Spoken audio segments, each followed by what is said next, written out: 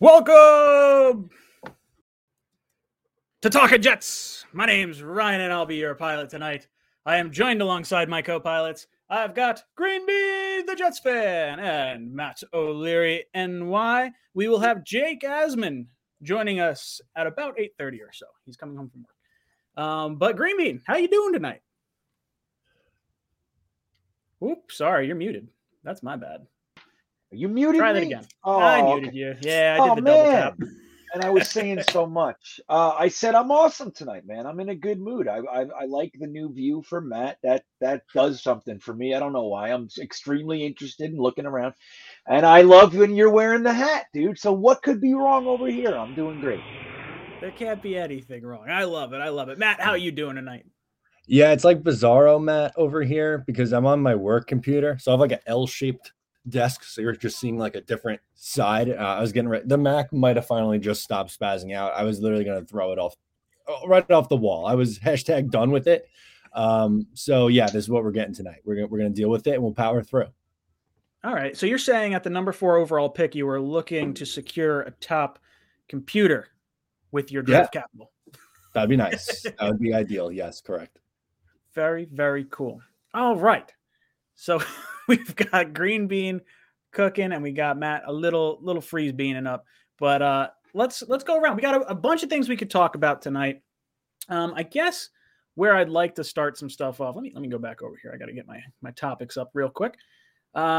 Before we get into anything, make sure you drop a like on this video. For every 25 people that like this video, we're going to pick a qualifier for a t-shirt giveaway at the end of this stream.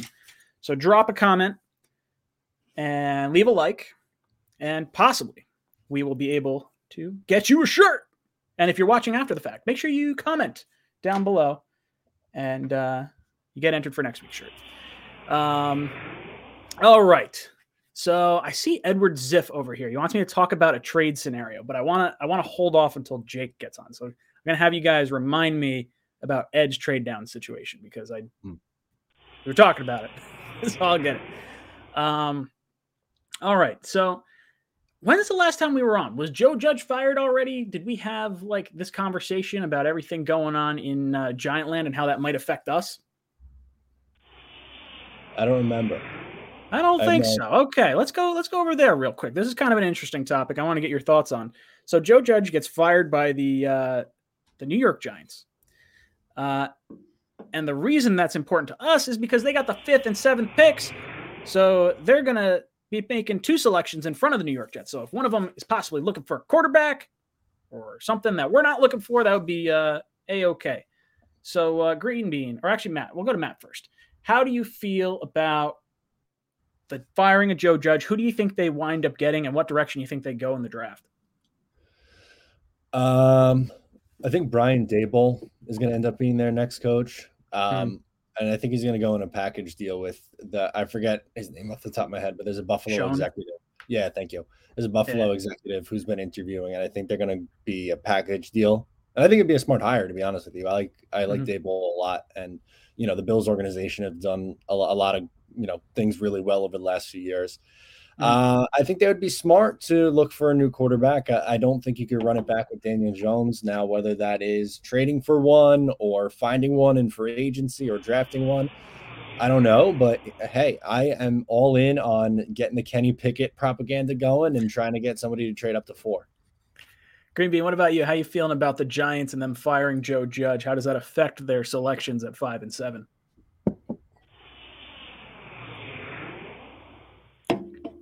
All right, good talk. So Joe Judge being fired, this is interesting for me. And I do agree with Matt. I think that the keep muting me. Why you keep muting me? I didn't mute you. That was you. No, I didn't mute me. I didn't mute you? So okay. You go. Here's the thing. Gettle, you know what was cool about that? I thought they were going to keep Joe Judge because they made Gettleman retire, right? Which would make it seem like, hey, we're not forcing the GM, a new GM, to work with Joe Judge. Our GM retired or resigned or whatever, so we're going to be able to do this a quiet way. And then they fired Joe Judge anyway, and they cleaned house. So I think the Giants are in complete disarray. I think they're a mess. not to say they can't come out of it, but I think it's a good time to poke and point. If you've been waiting for a time to say some fun stuff about the Giants to Giants fans, it's right now. Now's the time that you do it, and I think get your pokes in because it's good stuff. I think they're a mess. See, I'm a big fan of them going after. Well, I guess I should say I'm not a fan because I don't want them to do better than the Jets. But I do like Brian Daboll and I do like Schoen as the GM. I think those would be smart hires. Gettleman came from Carolina the same way that Bean and McDermott came from Carolina. So I think him liking Daniel Jones and his possible similar characteristics. Think baby Josh Allen, not as big, not as strong.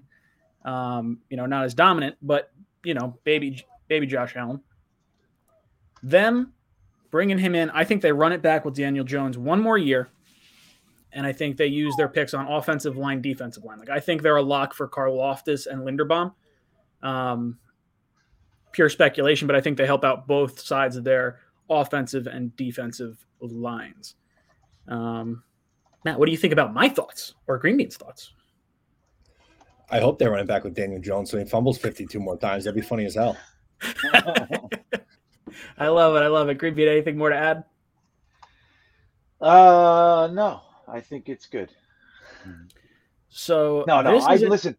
I would not keep Daniel Jones. I think if you get it, look, let's hypothetically they hire Brian Flores. I think which would be a good move for them. I really do. I think Flores is a good coach. I don't know what happened down there.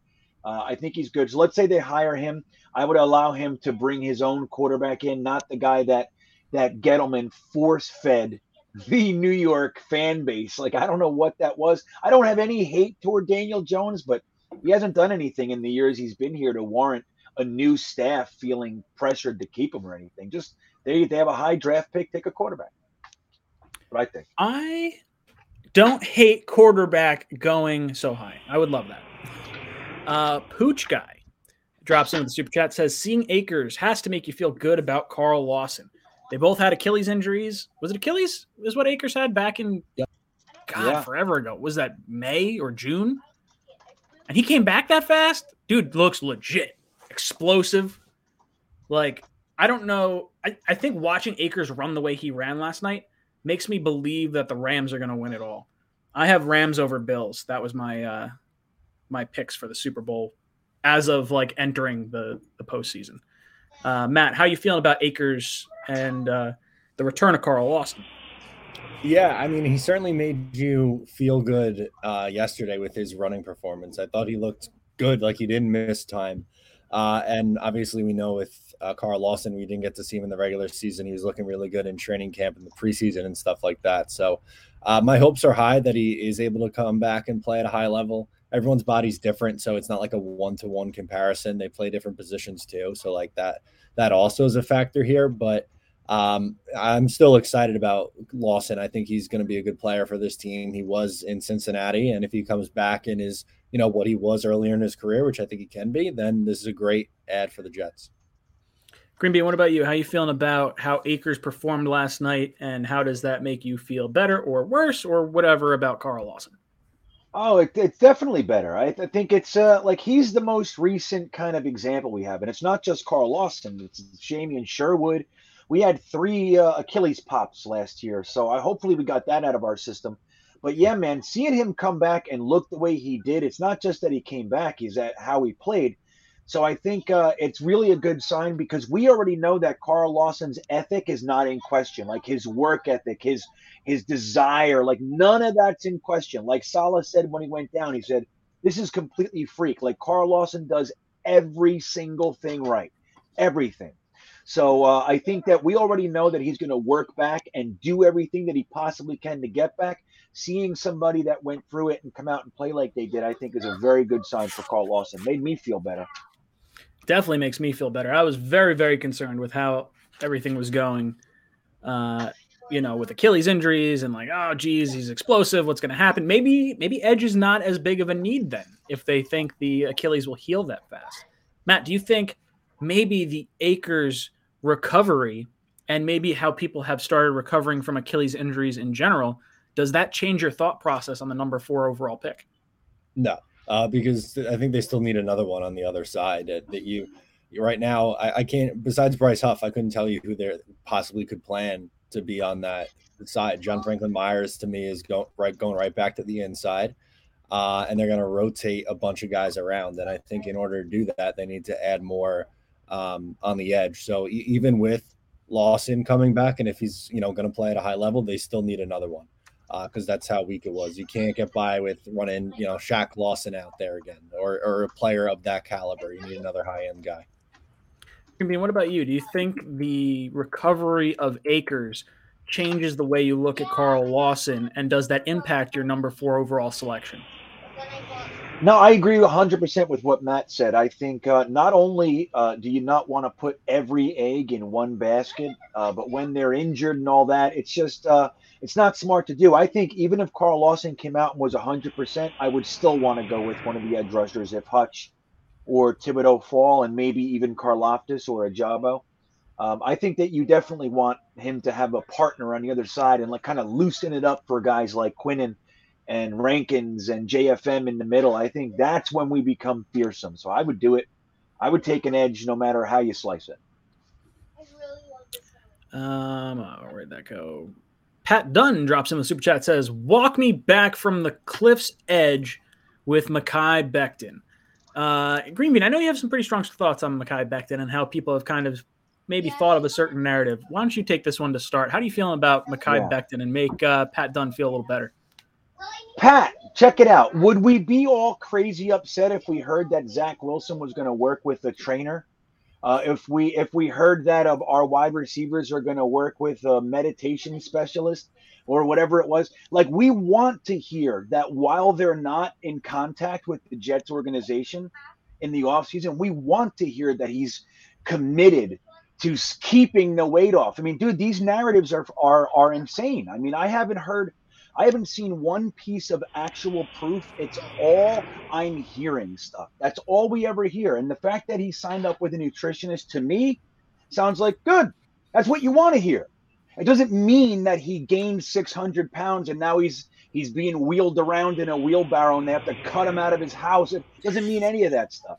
It just means that the guy's committed to continuing what he's being taught by the medical staff on the Jets, that he's got to eat right and do all the things that we want him to do. I think it's good news. I think it's just indicative of our beat and our experience as Jets fans for them to take the negative side and paint whatever negative picture that they can. I heard it and I thought, good. Matt, what are your thoughts on Mekhi Becton?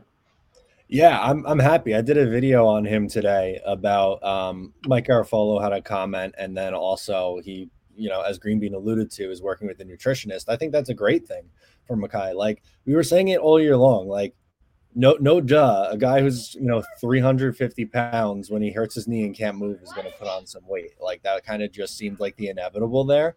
But my expectations for him are sky high for next year. I think he comes back and is an immediate impact guy, just like what he was as a rookie last year. I thought, he was really good in 2020, and I can't give up on someone who's that talented after, a lost sophomore season. I think you got to give him another run. Yeah, I completely agree. I do think that it's good he's getting a nutritionist. This is the third time he's had one since 2018. Third that we know of. He could have had more than that. But each time that he had it, 2018 going into 2019, he winds up having an elite season, gets taken number 11 overall because of it. Then he gets a nutritionist just before the combine, comes in and puts up one of the highest RAS scores that we've seen in quite some time, especially for someone of his size. So I do think we should expect good things to come from this nutritional thing. It just kind of irritates me that this wasn't something that was already constantly being monitored. It just kind of irritates me to some extent. I would say this. I would say I am hopefully optimistic about Mekhi Becton, but I want to be prepared for the worst case situation, which is why I think taking offensive lineman at number 4 isn't that crazy of an ask. For me, I think number 4 is going to be an offensive lineman unless Thibodeau or Hutchinson is there. I get the feeling that I don't know. Maybe I shouldn't get that feeling. Maybe it's going to be edge and then it's going to be like Linderbaum or something at 10. But I should just get this out of my head. But I think banking on – I think you can't bank on Becton being here beyond next year. I think you plan for him to be, but you also plan for him not to be, while also giving you the flexibility of like – so Mekhi Becton, George Fant, both up on contracts after next year. I think if you prepare for a possible moving on from Mekhi Becton, well, we lost Green Bean. He'll be back. All right, let's see. Let me go back to some super chats because I'm going to start missing some here. All right, Manny Romano. Manny Romano says, appreciate all you guys do. I may start my own channel because of all of you. Sweet. Highly recommended. Yep. Bleacher Report just reported Jets want to deal number 10. Thoughts? I don't mind it, I guess. It depends what we're going to go up and look for or what we're looking to trade down for or trade it for. If we're trading it for a wide receiver, I would go hard after DK Metcalf, I think, if I had to give up number 10. I don't particularly want to. I would say number 4 is the one I would prefer to trade, if any. Matt, your thoughts? Yeah, I think if they were, it would be like a trade back kind of scenario. I would be surprised if they gave up pick 10 for a player. I do think the second rounders are in play, but like, I don't know. I saw the name Calvin Ridley come up, and while I'm interested in Ridley, but not for 10 overall, 35 or 38 is a completely different story. And I like DK Metcalf a lot. I don't know if I could do pick 10 for that. It's a tough ask, but if it's to move back and give you more assets, then that might seem a little bit more likely.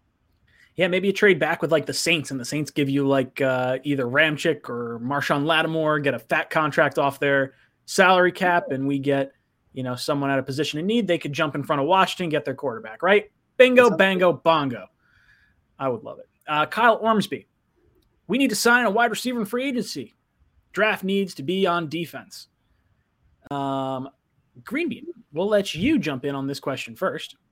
Kyle Ormsby says we need to sign a free agent wide receiver. Draft should be utilized on defense. Your thoughts? I agree. I think go out there and get a big boy if you want. Go get Allen Robinson on a down year. You can get him for the cheap, make him an incentive-laden contract. Like, I don't know, $14 million with incentives if he makes it to X, goal. You give him 17 or whatever. He had a rough year because of injury, and all. In addition, I mean, Chicago was in disarray, man. They had a kind of a little bit of a merry-go-round with quarterbacks. Nagy got fired. Like it was different. It was tough there this year. So he had a down year. I think it's an opportunity to get a guy that last year we were talking about getting for like minimum $20 million. We were talking about. I think you might be able to get him less, but even if it's not him, I think bringing in a free agent wide receiver would be smart.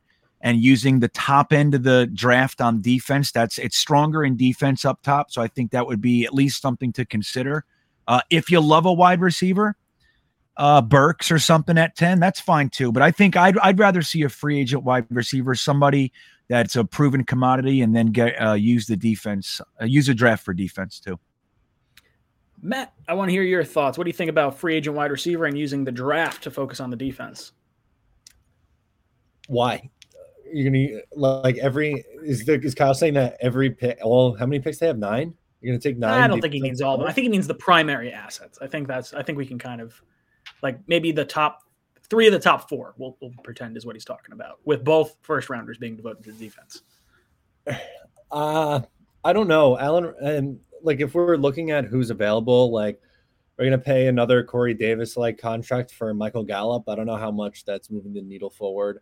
Allen Robinson, it scares me after this year. He might he's getting up there in age. He might be trending in the wrong direction. Wide receivers sometimes when they get to 30, that's about it for them. He's got to be close to 30 right now, if not already. Godwin, I don't know. He's coming off a major injury now.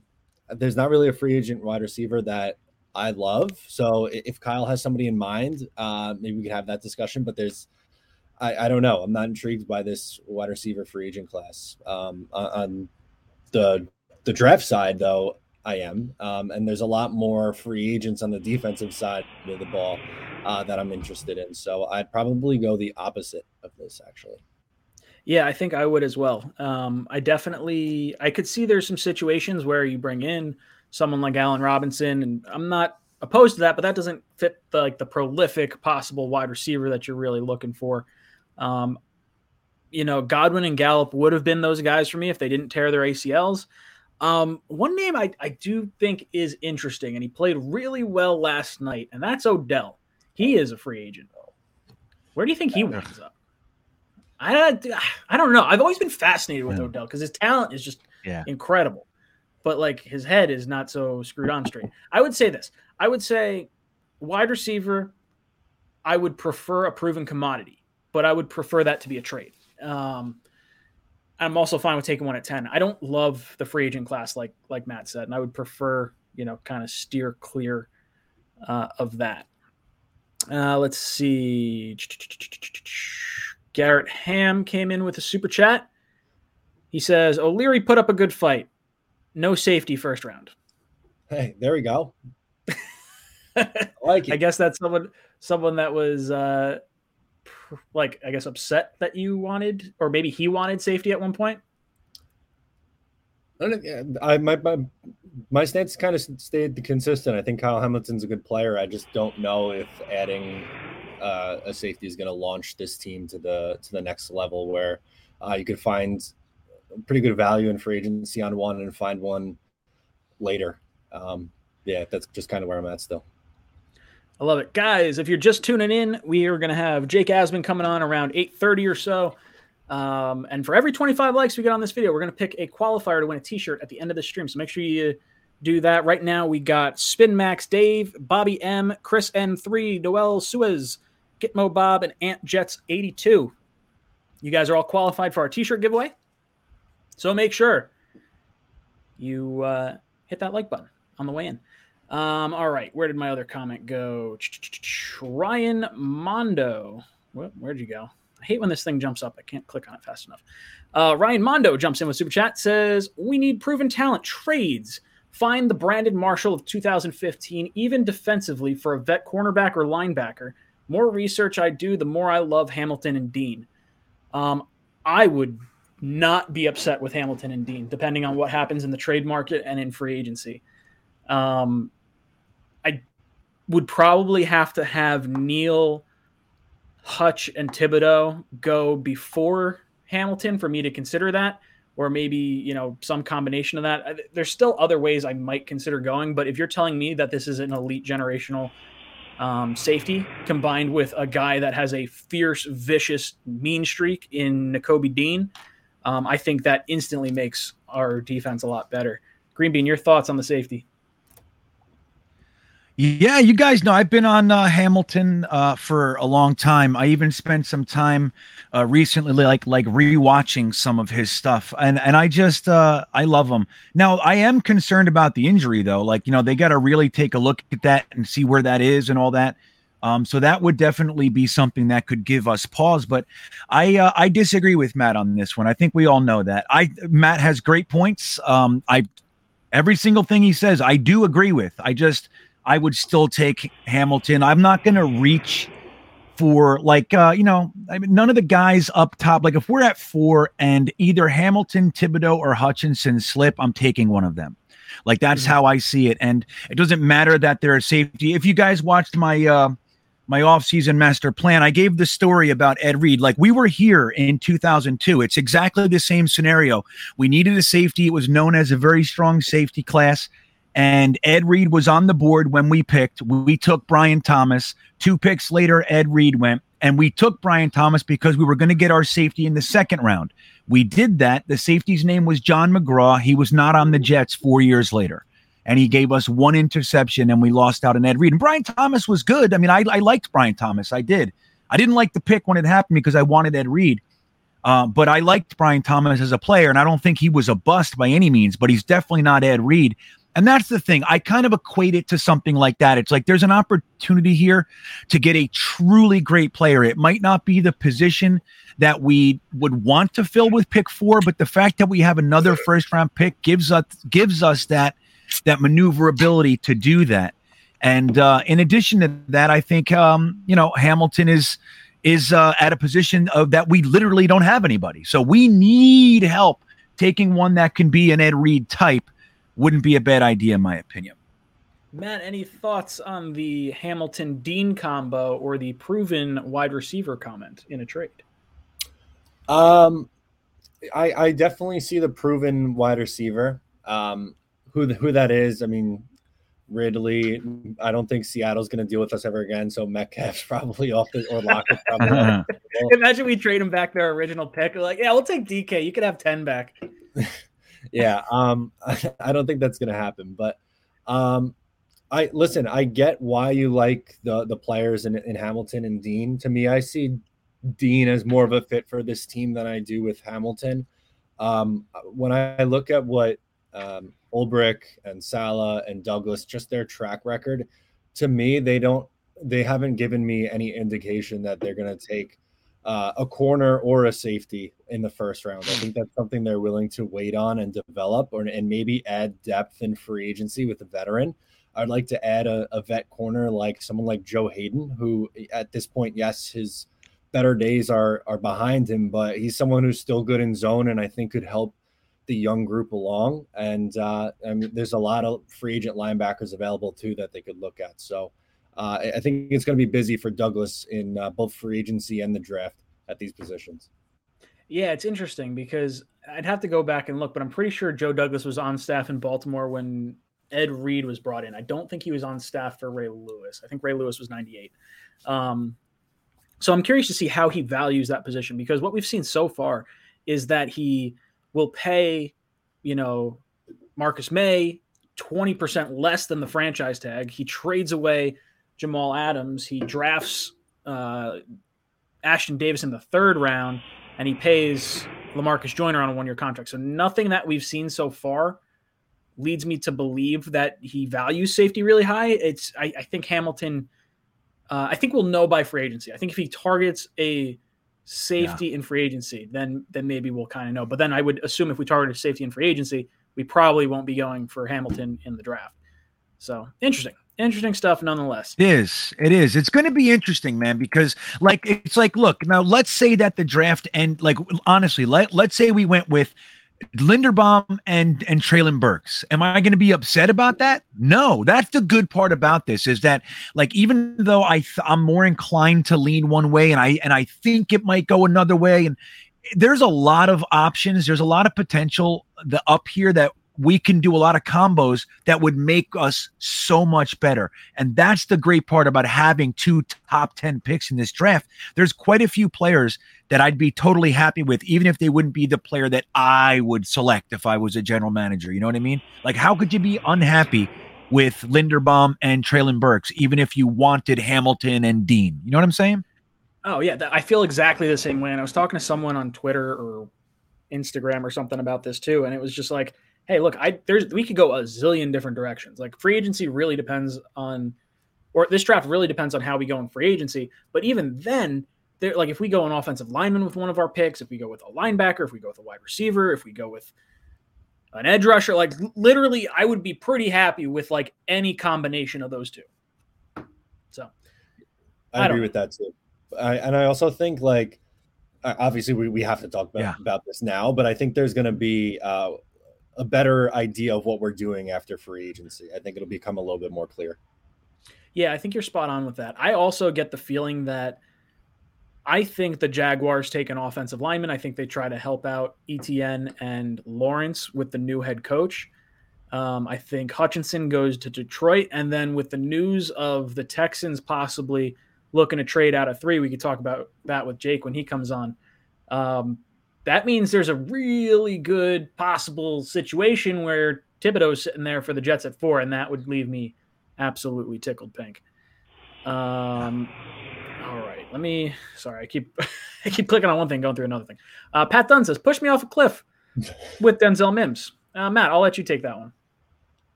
For the case for why he doesn't want to give him another chance, I guess. Yeah. It says he wants to be pushed off a cliff. He likes the thrill.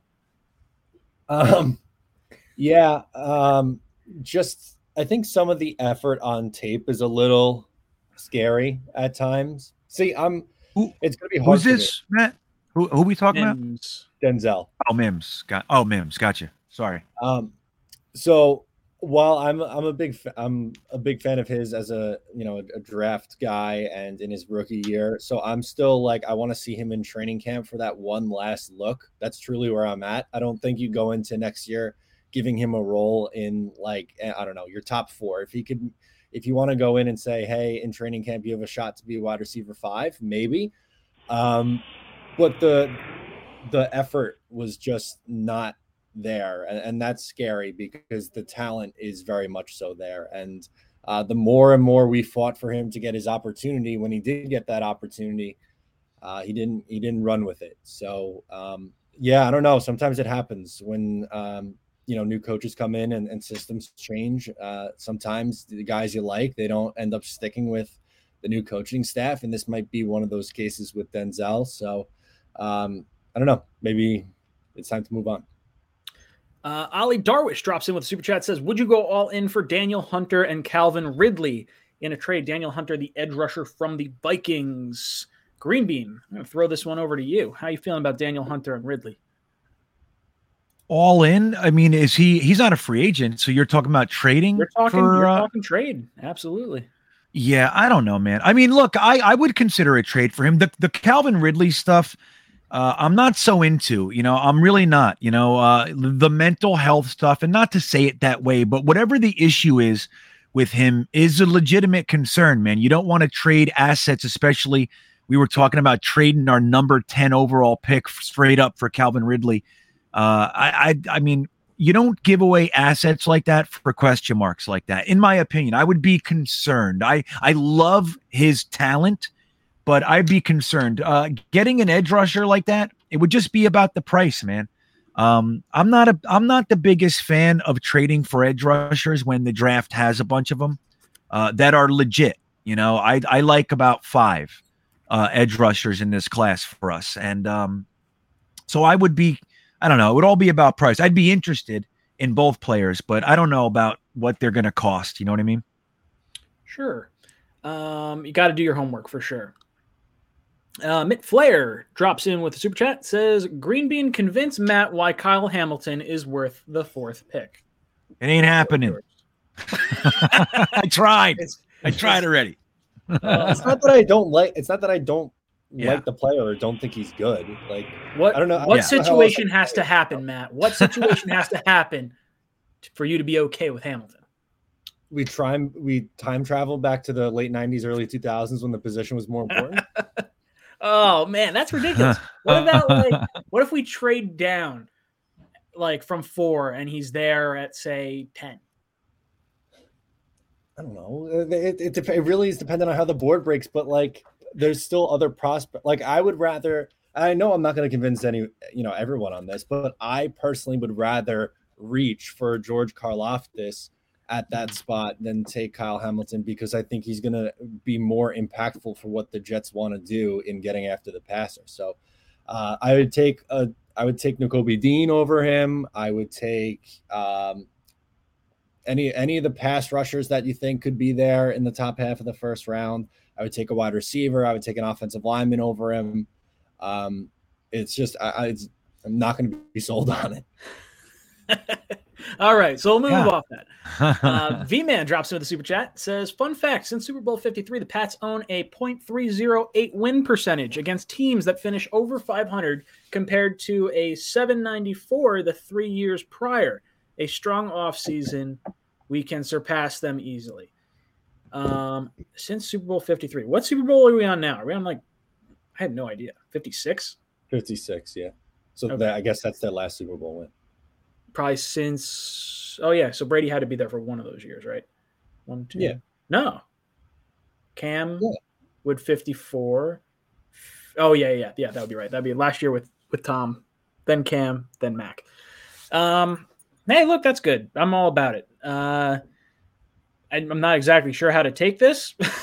I guess maybe we hope for a once in a lifetime quarterback in the 6th round, or what are we doing here? But yeah, look, this is probably the biggest offseason we have. Biggest offseason since I've been a fan, because we've had a lot of the biggest offseasons, but we haven't had the cap space, or we haven't had the draft picks, or we haven't had the coaches. We have all these things perfectly falling into place. So I do think, V-Man, that we will turn this around pretty quickly. Green Bean, you think we could turn this around fast? Yes, I think. Well, if you consider the last 2 years and next year fast, then yes, I do. I think that this is a year where we're looking for 500, maybe one of those playoff teams like that. That's what I'm looking for. I'm looking for legitimacy. I'm looking for competitive games. I'm looking for I don't want to be winning 4 games again next year. That would be a disappointment, or 5 games. That would be disappointing. I think absolutely we can turn it around, man. And I think the Patriots are on the downward swing, man. They just paid $200 million for this team. They got the first round quarterback. They did everything, and they got their asses kicked in the first round of the playoffs. This was as good as they were going to get as far as a team, in my opinion. And I think it's nice. I enjoyed watching the Bills run it up a little bit on them. And I think that we can overtake them. I just, I don't know. I pumped the brakes a little bit. We're pretty bad, so I don't want to get too crazy. Can we win a divisional game first?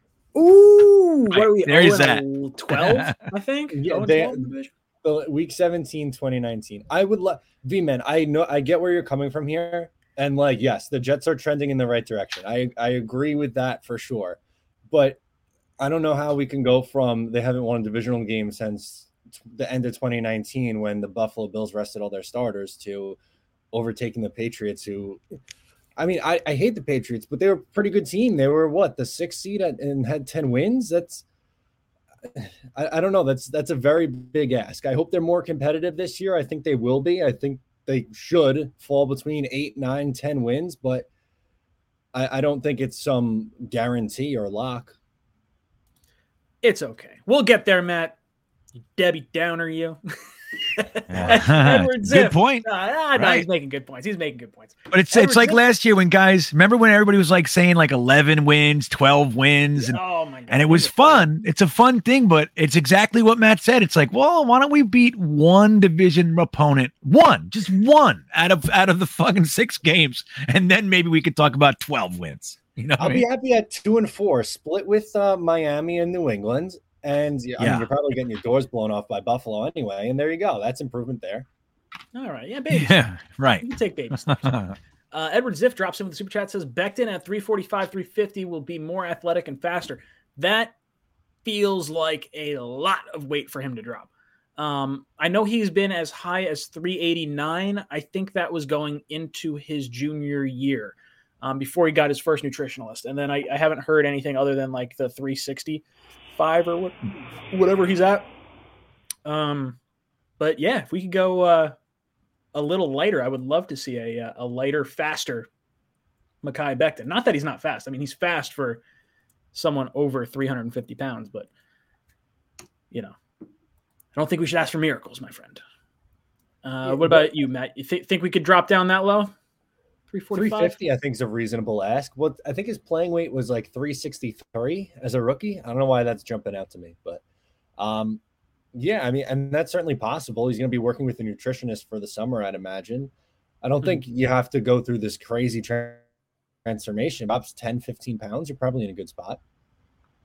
Ryan Mondo jumps in with super chat, says trading back, getting Kyle Hamilton between picks 6 and 8 and Nakobe Dean at 10 is the ultimate dream. That would be one of my more favorite trade down scenarios, I think. Because if we move down from 4 to 8, I mean, you think the two edge rushers and Neal are probably gone. I would think you probably would lose Hamilton at some point in that stretch of picks going back to pick 6.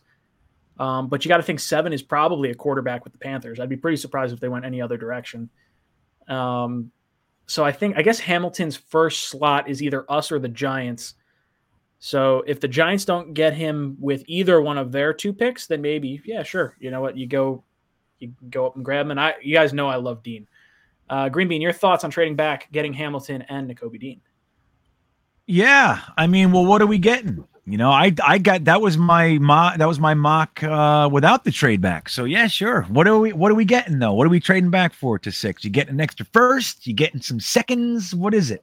So that would have to factor in. But yeah, I mean, those are the players. I would take Hamilton at 4. So if you could bounce back, grab some capital, and, still get the guy I wanted at 4, I think it's a slam dunk. And I think Dean grabbing a mean ass young linebacker in the top of the draft, the best linebacker from our perspective, whether that's Lloyd or Dean or whoever, grabbing him on top of having a Hamilton would be dramatic improvement for our defense. I miss having a couple mean ass linebackers. I just watched a game with Marvin Jones, Mo Lewis, and Brian Cox running around, dude. I just watched it, me and my son.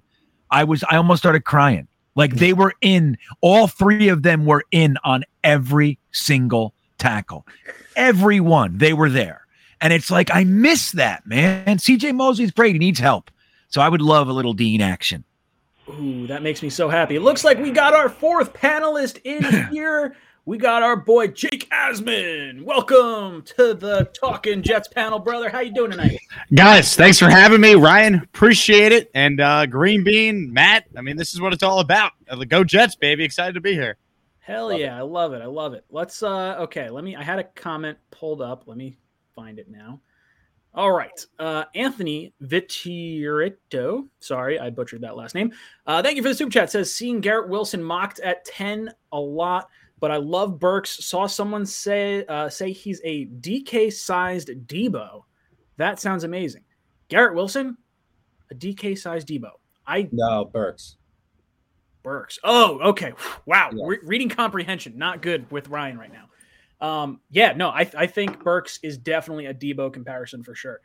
And if you can get him there, I mean, look, I would still prefer a trade to get a receiver because of the value it provides at, immediately, as opposed to having a receiver that needs to kind of learn the NFL speed and everything. The same way we saw with Elijah Moore this year, it took him about half the year to get going. I don't particularly want Wilson at 10. I think he's phenomenal if he's the pick, okay, but I'd like a different body typed receiver, and Burks kind of fits that bill.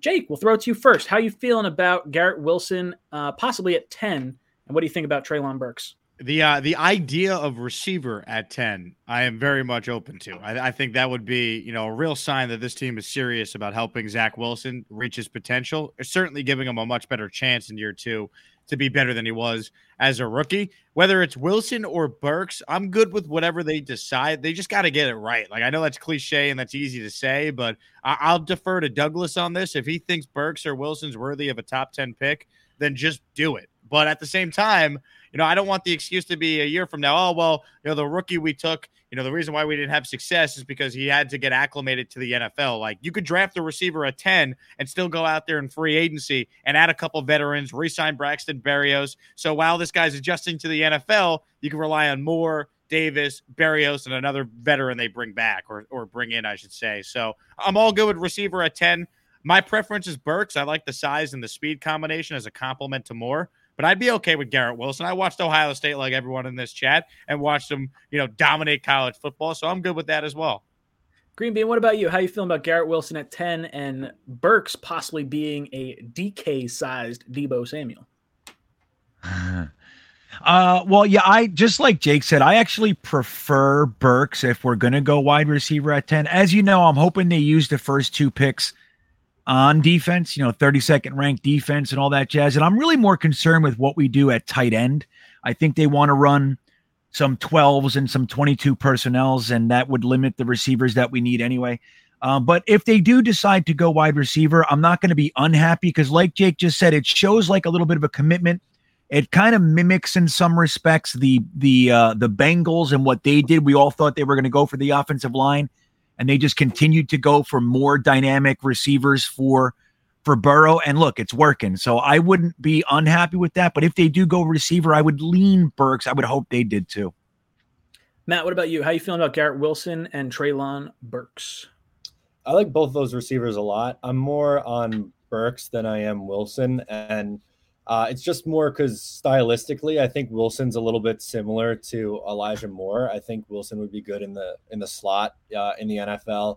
And I think the Jets are really missing that big body receiver who could be a big red zone threat and make life easy for your young quarterback.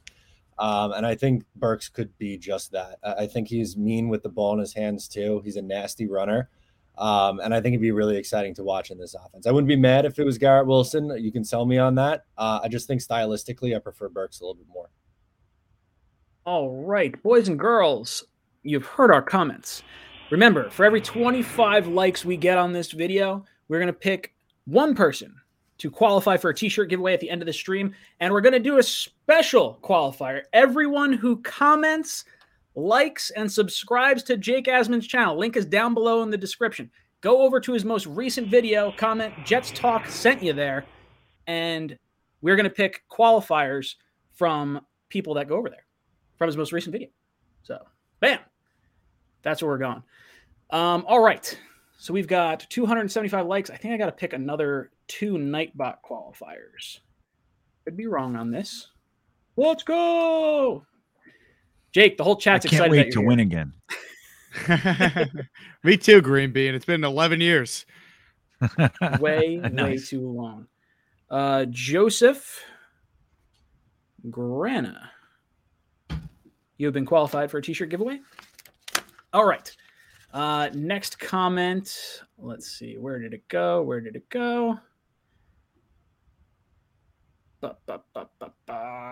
Bam. Wild Billy Boy. Thank you so much for the super chat. Says one of the DNs is going to drop to us with someone moving up for a quarterback. Trade back from number 10 to 18 and a receiver like Michael Thomas for Denzel Mims. Thoughts? Ooh, sorry. Belching. Not attractive on a podcast. Okay. So let's break this down little by little. Okay. One of the DNs is going to drop. So Jake, we've talked about or heard a little bit about the Texans wanting to possibly trade out of number 3. You're down in Houston. Give us some feedback on how you feel and where you think the Texans might be going with their pick if they stay at number 3 and where they might be going if they try to trade down.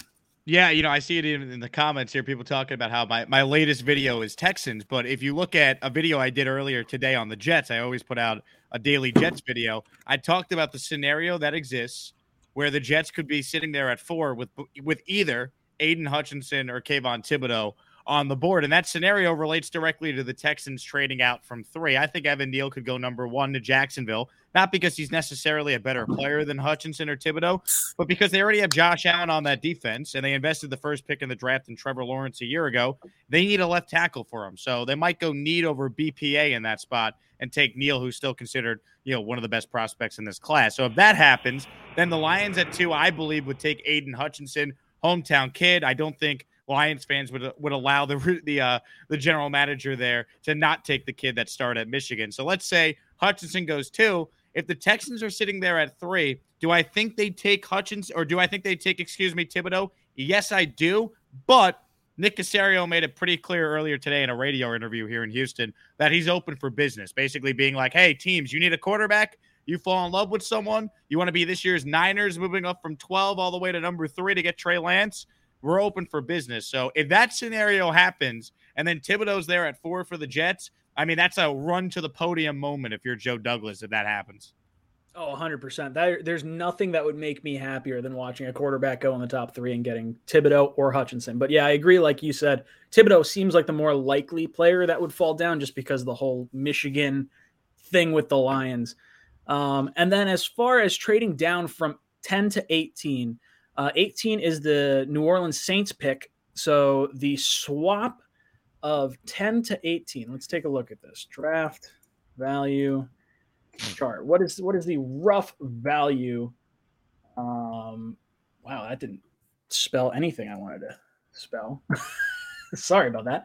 Okay, so from number 10 is worth 1,300 points. Number 8 is worth 900 points, which means it's basically like getting a second round pick. Is that right? 900 to 1,300, 400 points.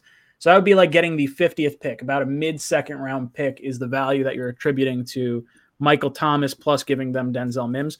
I would definitely do that. I would have no problem sliding back and acquiring a receiver. I prefer the number 4 to number 8 move personally to get Calvin Ridley.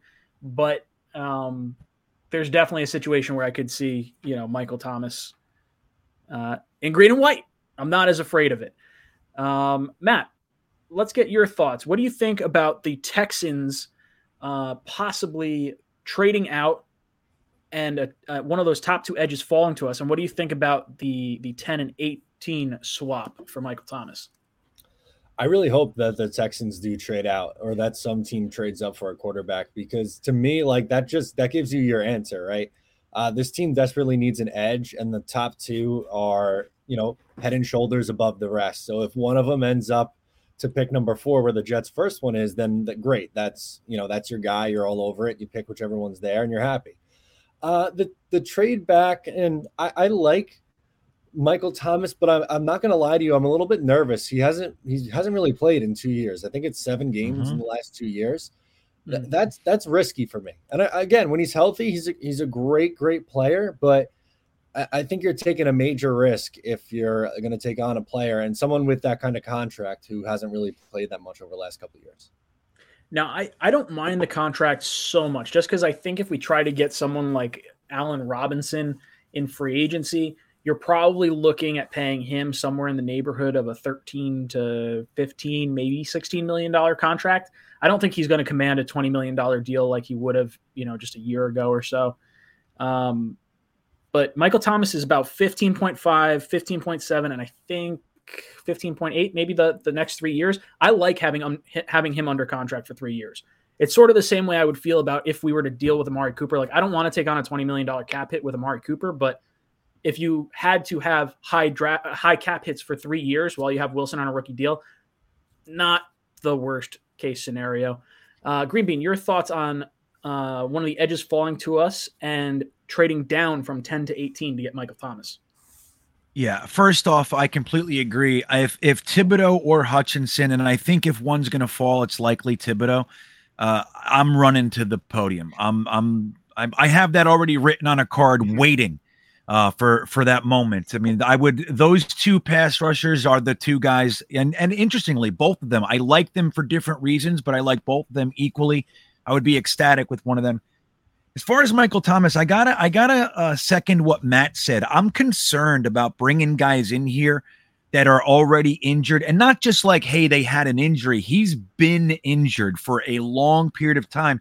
This is not the place. We get guys that are traditionally healthy, Cam Clark, Mekhi Becton, and they can't stay on the field for us. So we're still trying to right that ship. So guys that have been traditionally injured over the past couple of years, just give me pause, especially when they already cost 15 and change per year.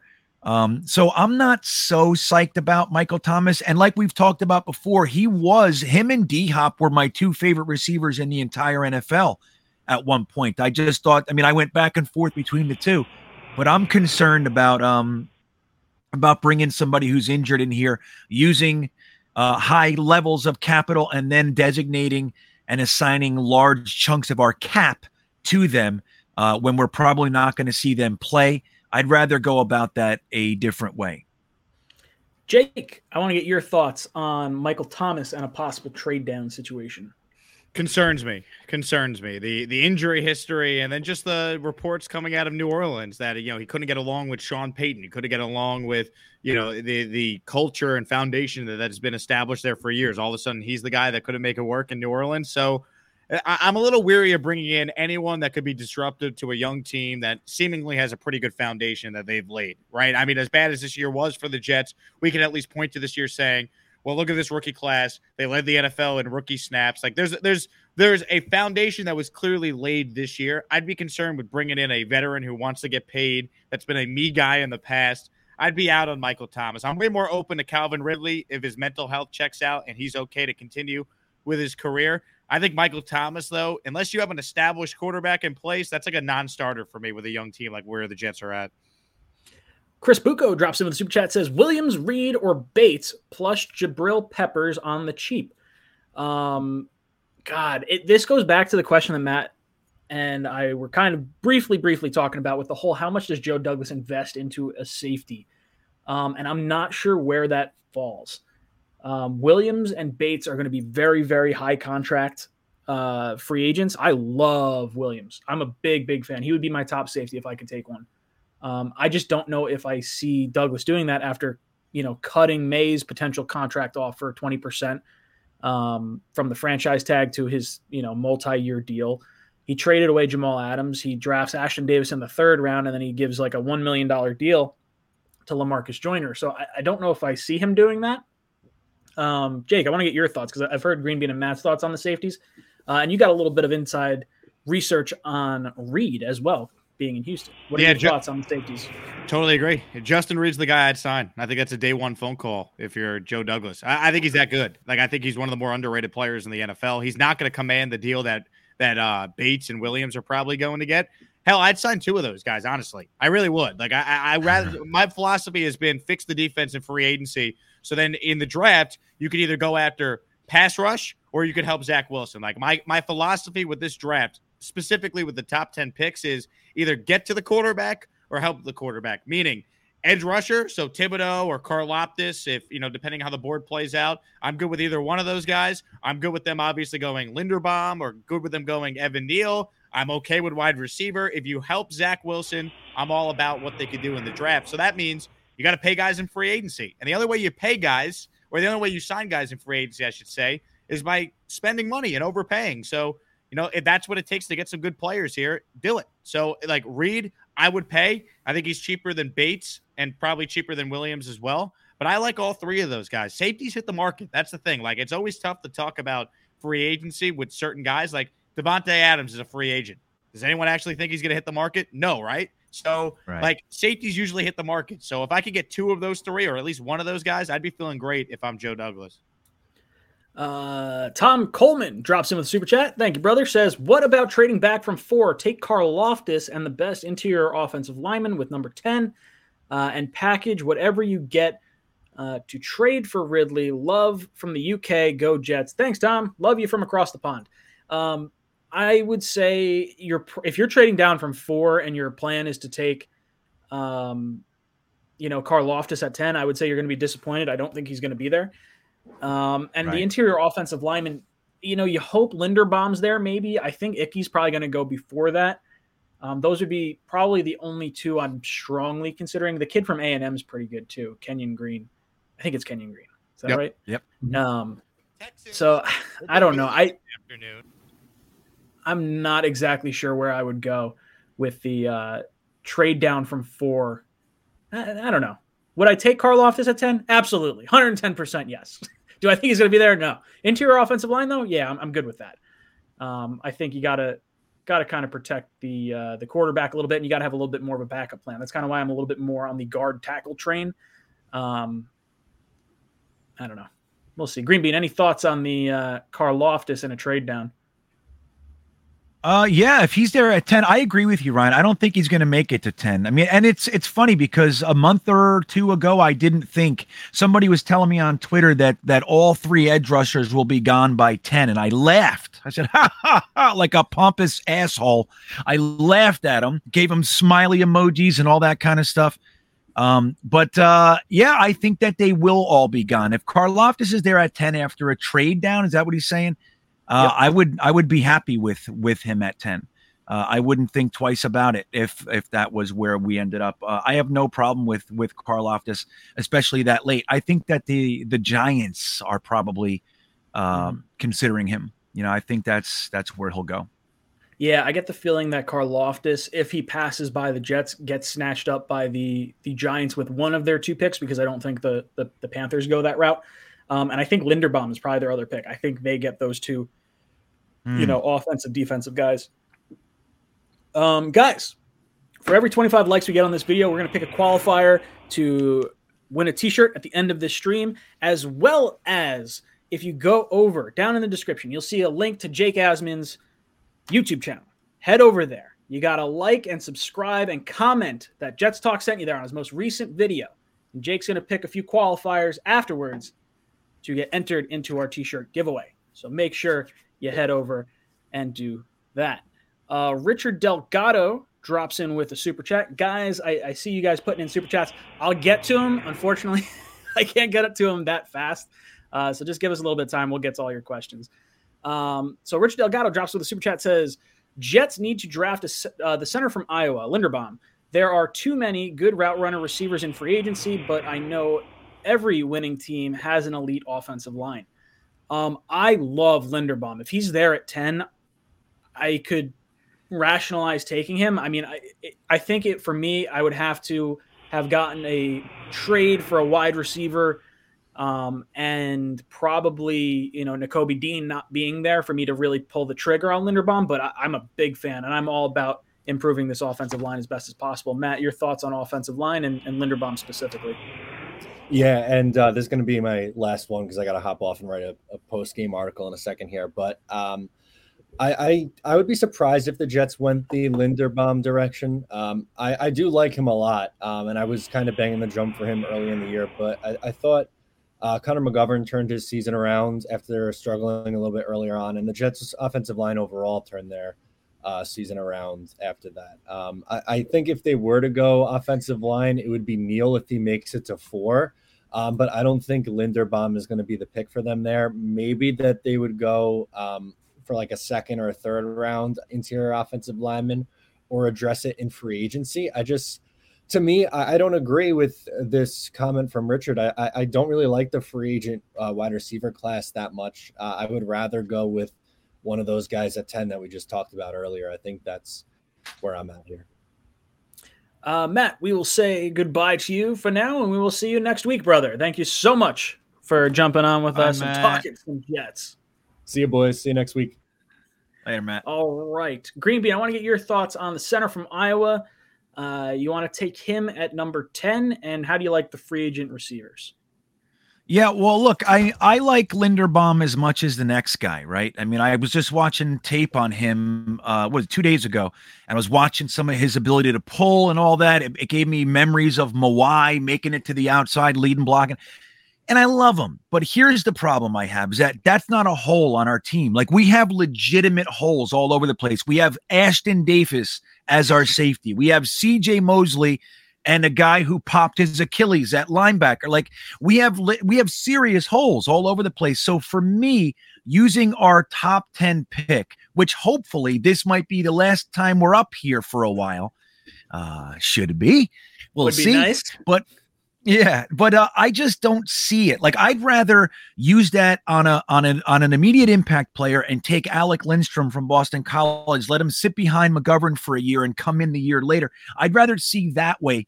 And the center handled that way. Now, I'll add that centers over the last 25 years have the second highest bust rate for top 10 picks. So does that mean Linderbaum's going to bust? No, it doesn't. I'm just saying, like, there are ways to play this thing. There are potentialities on all sides of this, and there are likelihoods.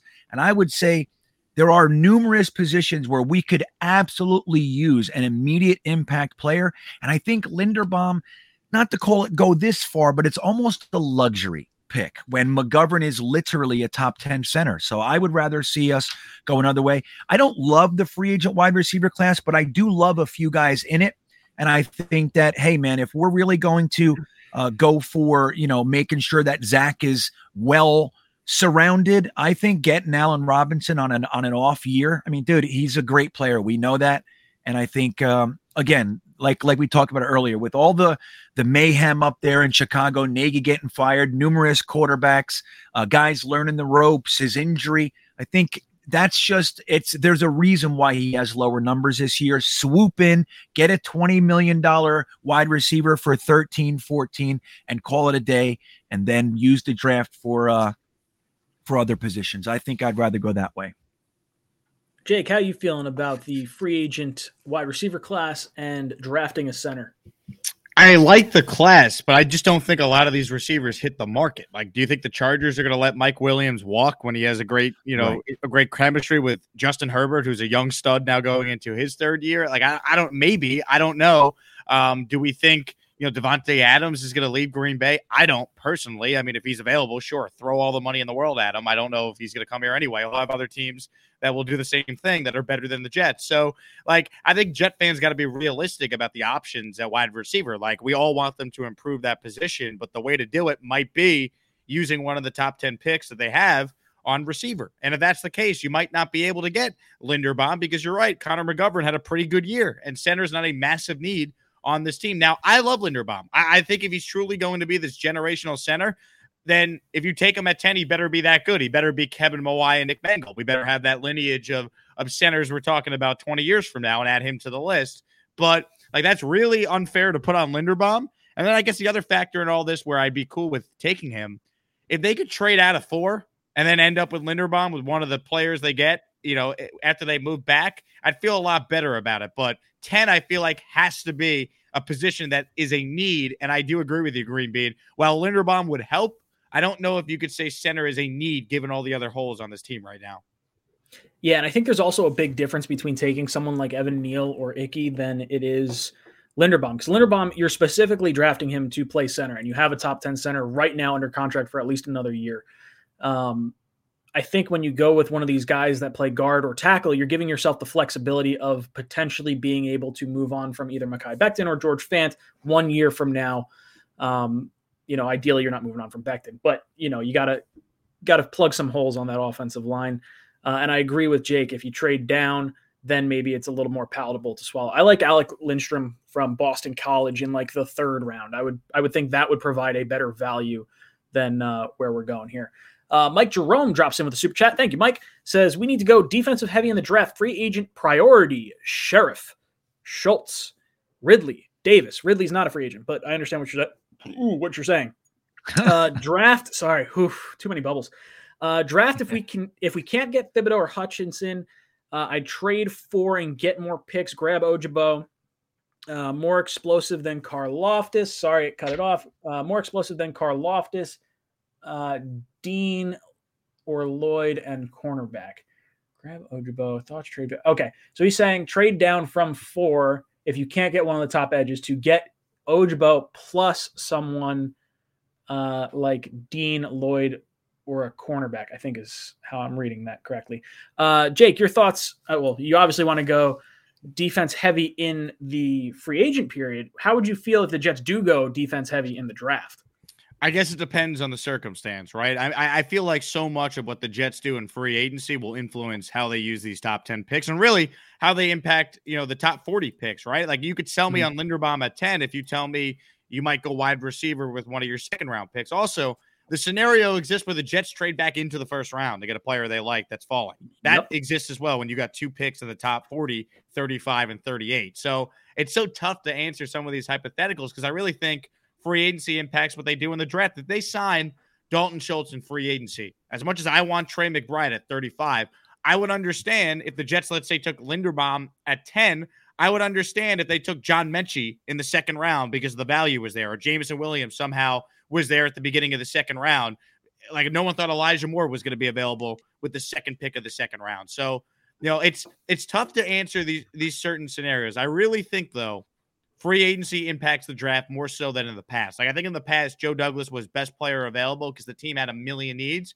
Now they still have a million needs, but they have a quarterback going into year 2, a head coach going into year 2, and it has to be about filling needs so you can win games, right? I hope that makes sense. So I'm all about them adding playmakers. I don't care how they do it, but I don't want to be sitting here a year from now having to make excuses for Zach Wilson. Oh, he didn't have enough weapons. We're not doing that. Like help this kid so we can find out what he is going forward. Preach. I love it. For those of you wondering, the trade-up scenario that Jake is referring to, we have 2 second-round picks. We have our 3rd round pick. Just throwing some ideas out there. If you were to give up both second-round picks, it would get you up value-wise to about the 15th overall pick or so. If you trade away 35 and your 3rd, you're getting up to about 21. If you give away 38 and your 3rd, you're getting up to about 23, 24. So there's a realistic possibility if one of these receivers fall, maybe like a Jameson Williams, someone that could be had at the back end of the 1st round. You won't have him maybe for the beginning part of the season, but maybe the long-term impact of him might be something that the Jets are kind of keeping an eye on, especially if they bring in someone like Allen Robinson in free agency. There's a lot of different ways you can go. Green Bean, your thoughts on going defensive heavy in the draft and free agent priorities as listed on the screen. Your thoughts? Yeah, well, here's the thing. At pick 4, it just so happens that that the really true blue chip players in this particular draft happen to be on defense. At the same time, we happen to have the literal worst defense in the entire NFL at number 32. So I think it's a marriage made in heaven to go defense early in the draft. I think it makes a ton of sense. You taking what the draft gives you makes a lot of sense. the thing is too, when I look at prospects like in a weaker position in a draft class, I look at like right now, this class is known as a relatively weak wide receiver class. Now, guys that are in the first round conversation for this class, where would they stack up in the last two drafts? The last two drafts had very strong wide receiver classes. So where would Burks or Garrett Wilson or whoever, where would they have been taken last year or the year with Jerry Jeudy and CeeDee Lamb and Henry Ruggs and Pickens and all those guys? And if you can't say first round pick, then I wouldn't push them up to first round this year and alleviate what the draft is strong in. And that happens to be defense. Now, once we get to pick 10, whatever you want to do, it depends on, who's taken and all that and who's there.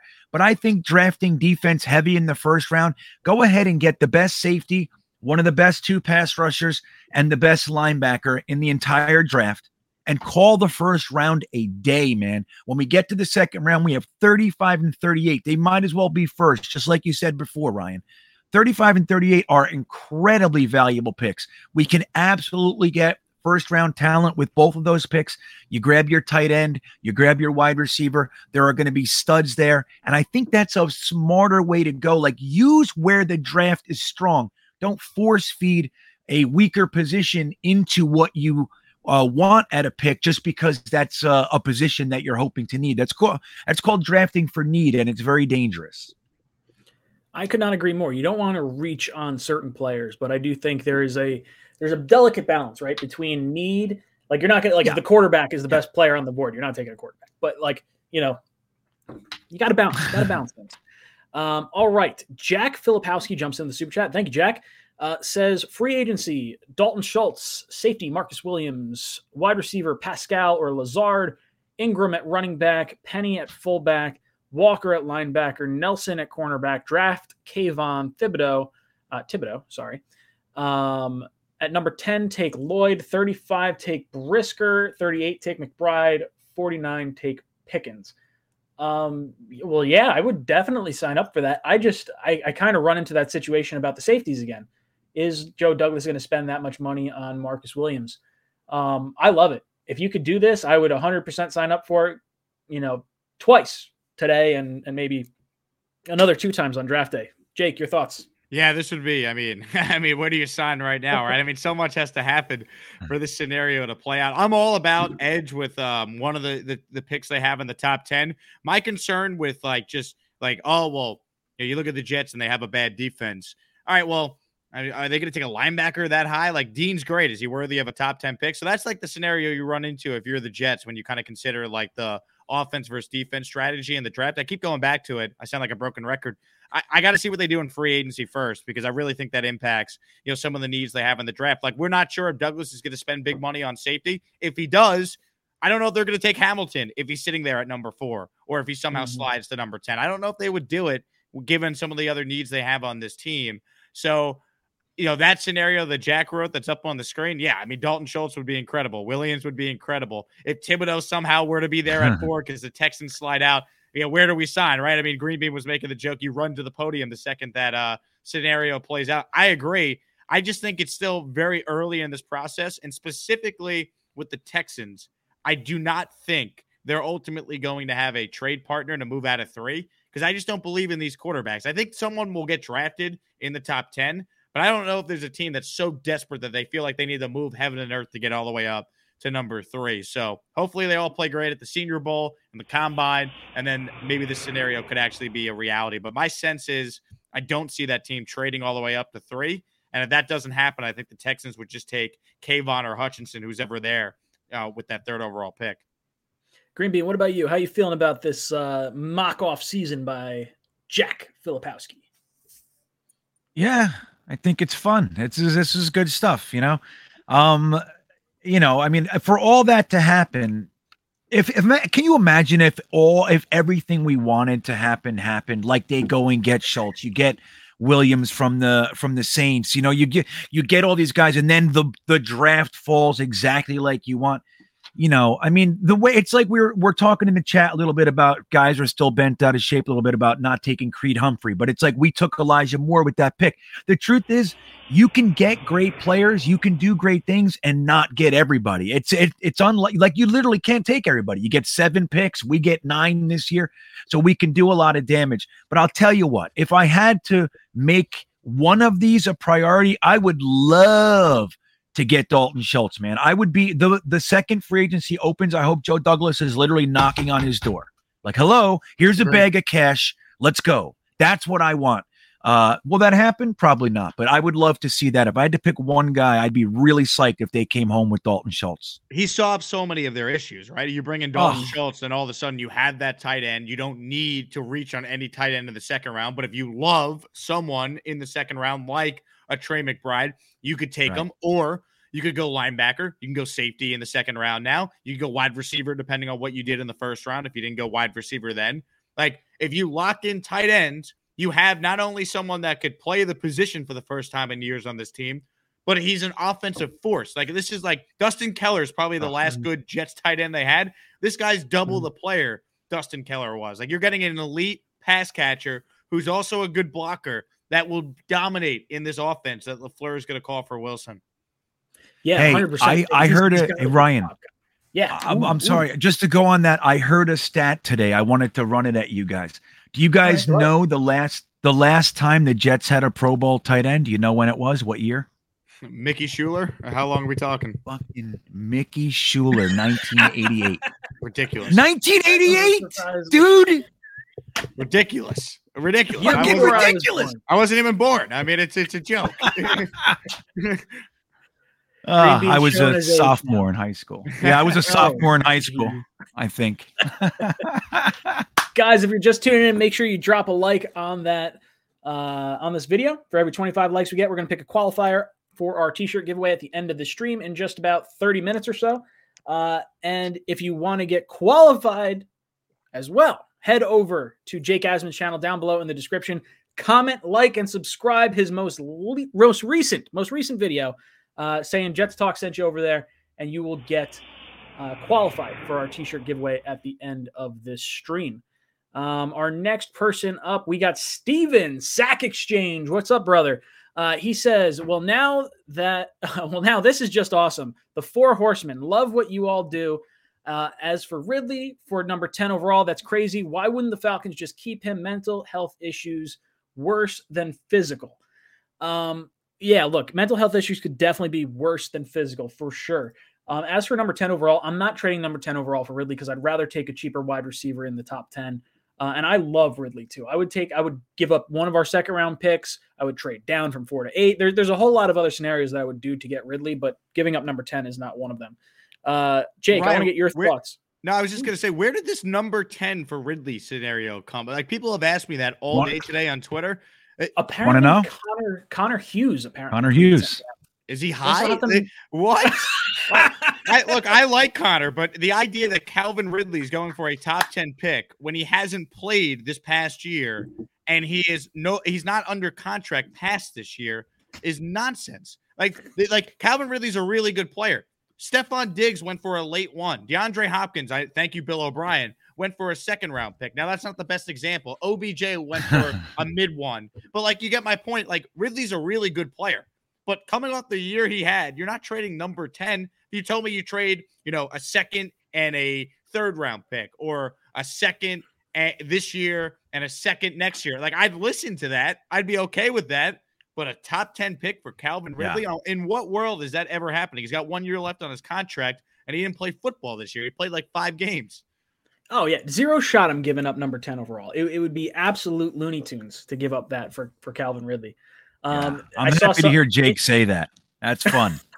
I saw it in the chat. I saw someone said number 10 for DK. Number 10 for DK is the only way I give up number 10. And I think it's purely because, like, I would love to trade Seattle back their pick for, like, an elite wide receiver. I think that means more to me than, like, the actual player himself, because you're going to have to pay him $25 million a year at least. I mean, DeAndre Hopkins is getting 27. Devontae Adams is going to be asking for close to 30. So what is DK going to be worth? I'm not paying someone $30 million to catch football. Like, I'm sorry. I love some of these guys, but I don't.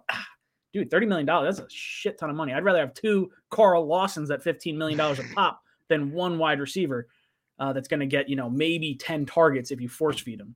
DK for the number 10 pick, though, would be funny just to be able to make fun of Seahawks fans that they turned Jamal Adams into AVT, who's already the best offensive lineman on the Jets, and DK Metcalf. I don't think it would happen. I don't even know if Seattle's going to trade him. But could you imagine the Jet fan could say we turned Jamal Adams, a box safety who can't cover. He's worse than Ryan Gosling. And remember the Titans as far as being a liability in pass coverage. Imagine they turned that guy into AVT and DK Metcalf. I would laugh. That'd be incredible.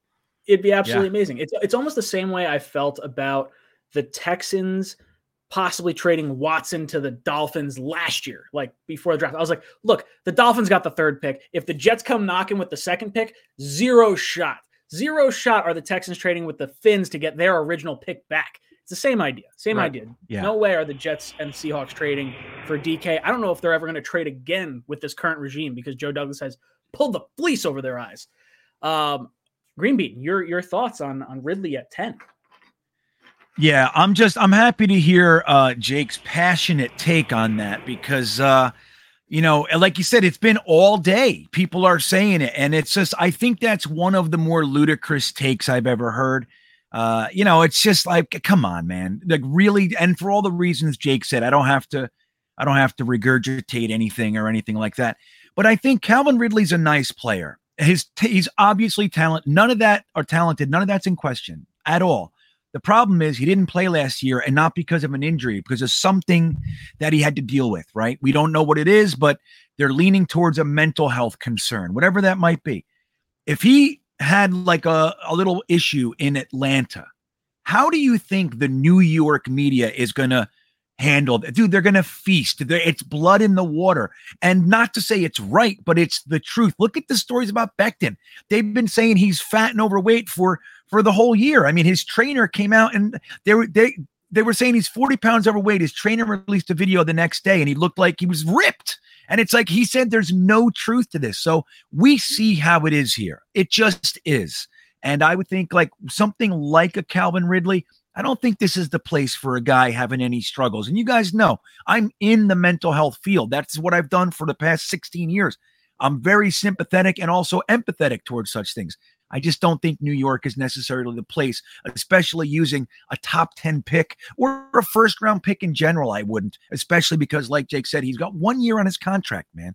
You're going to trade all that. And what are you going to do? Pay him? I just use the 1st on a wide receiver if that's what you want, in my opinion. Ethan. Oh, nope. Sorry, not Ethan. Sorry, my bad, dude. Edward Ziff drops in with a comment from earlier. He wants to talk about 3 first-round picks, meaning the possibility of the Jets possibly trading back into the end of the 1st round. Jake, I want to talk to you first. Would you like the Jets to trade up back into the 1st? I'm certainly open to it. If there's a player they love, I mean, let's not forget the Jets. Did they not trade back into the 1st round to get Dustin Keller, who we were just talking about? Huh? I think, did they? I guess they had 2 first-round picks in 2006 when they took Mangold. But the point is, I'm not against the idea of the Jets being aggressive. If there's a player they really like, they have the draft capital. This goes back to what Douglas was saying about the flexibility that this team has. You have to be aggressive if you want to go out there and double your win total. Like, I don't want to hear we're rebuilding for 2023. So if they use some of these picks in the early rounds, right? I think it's 7 in the first 4 rounds.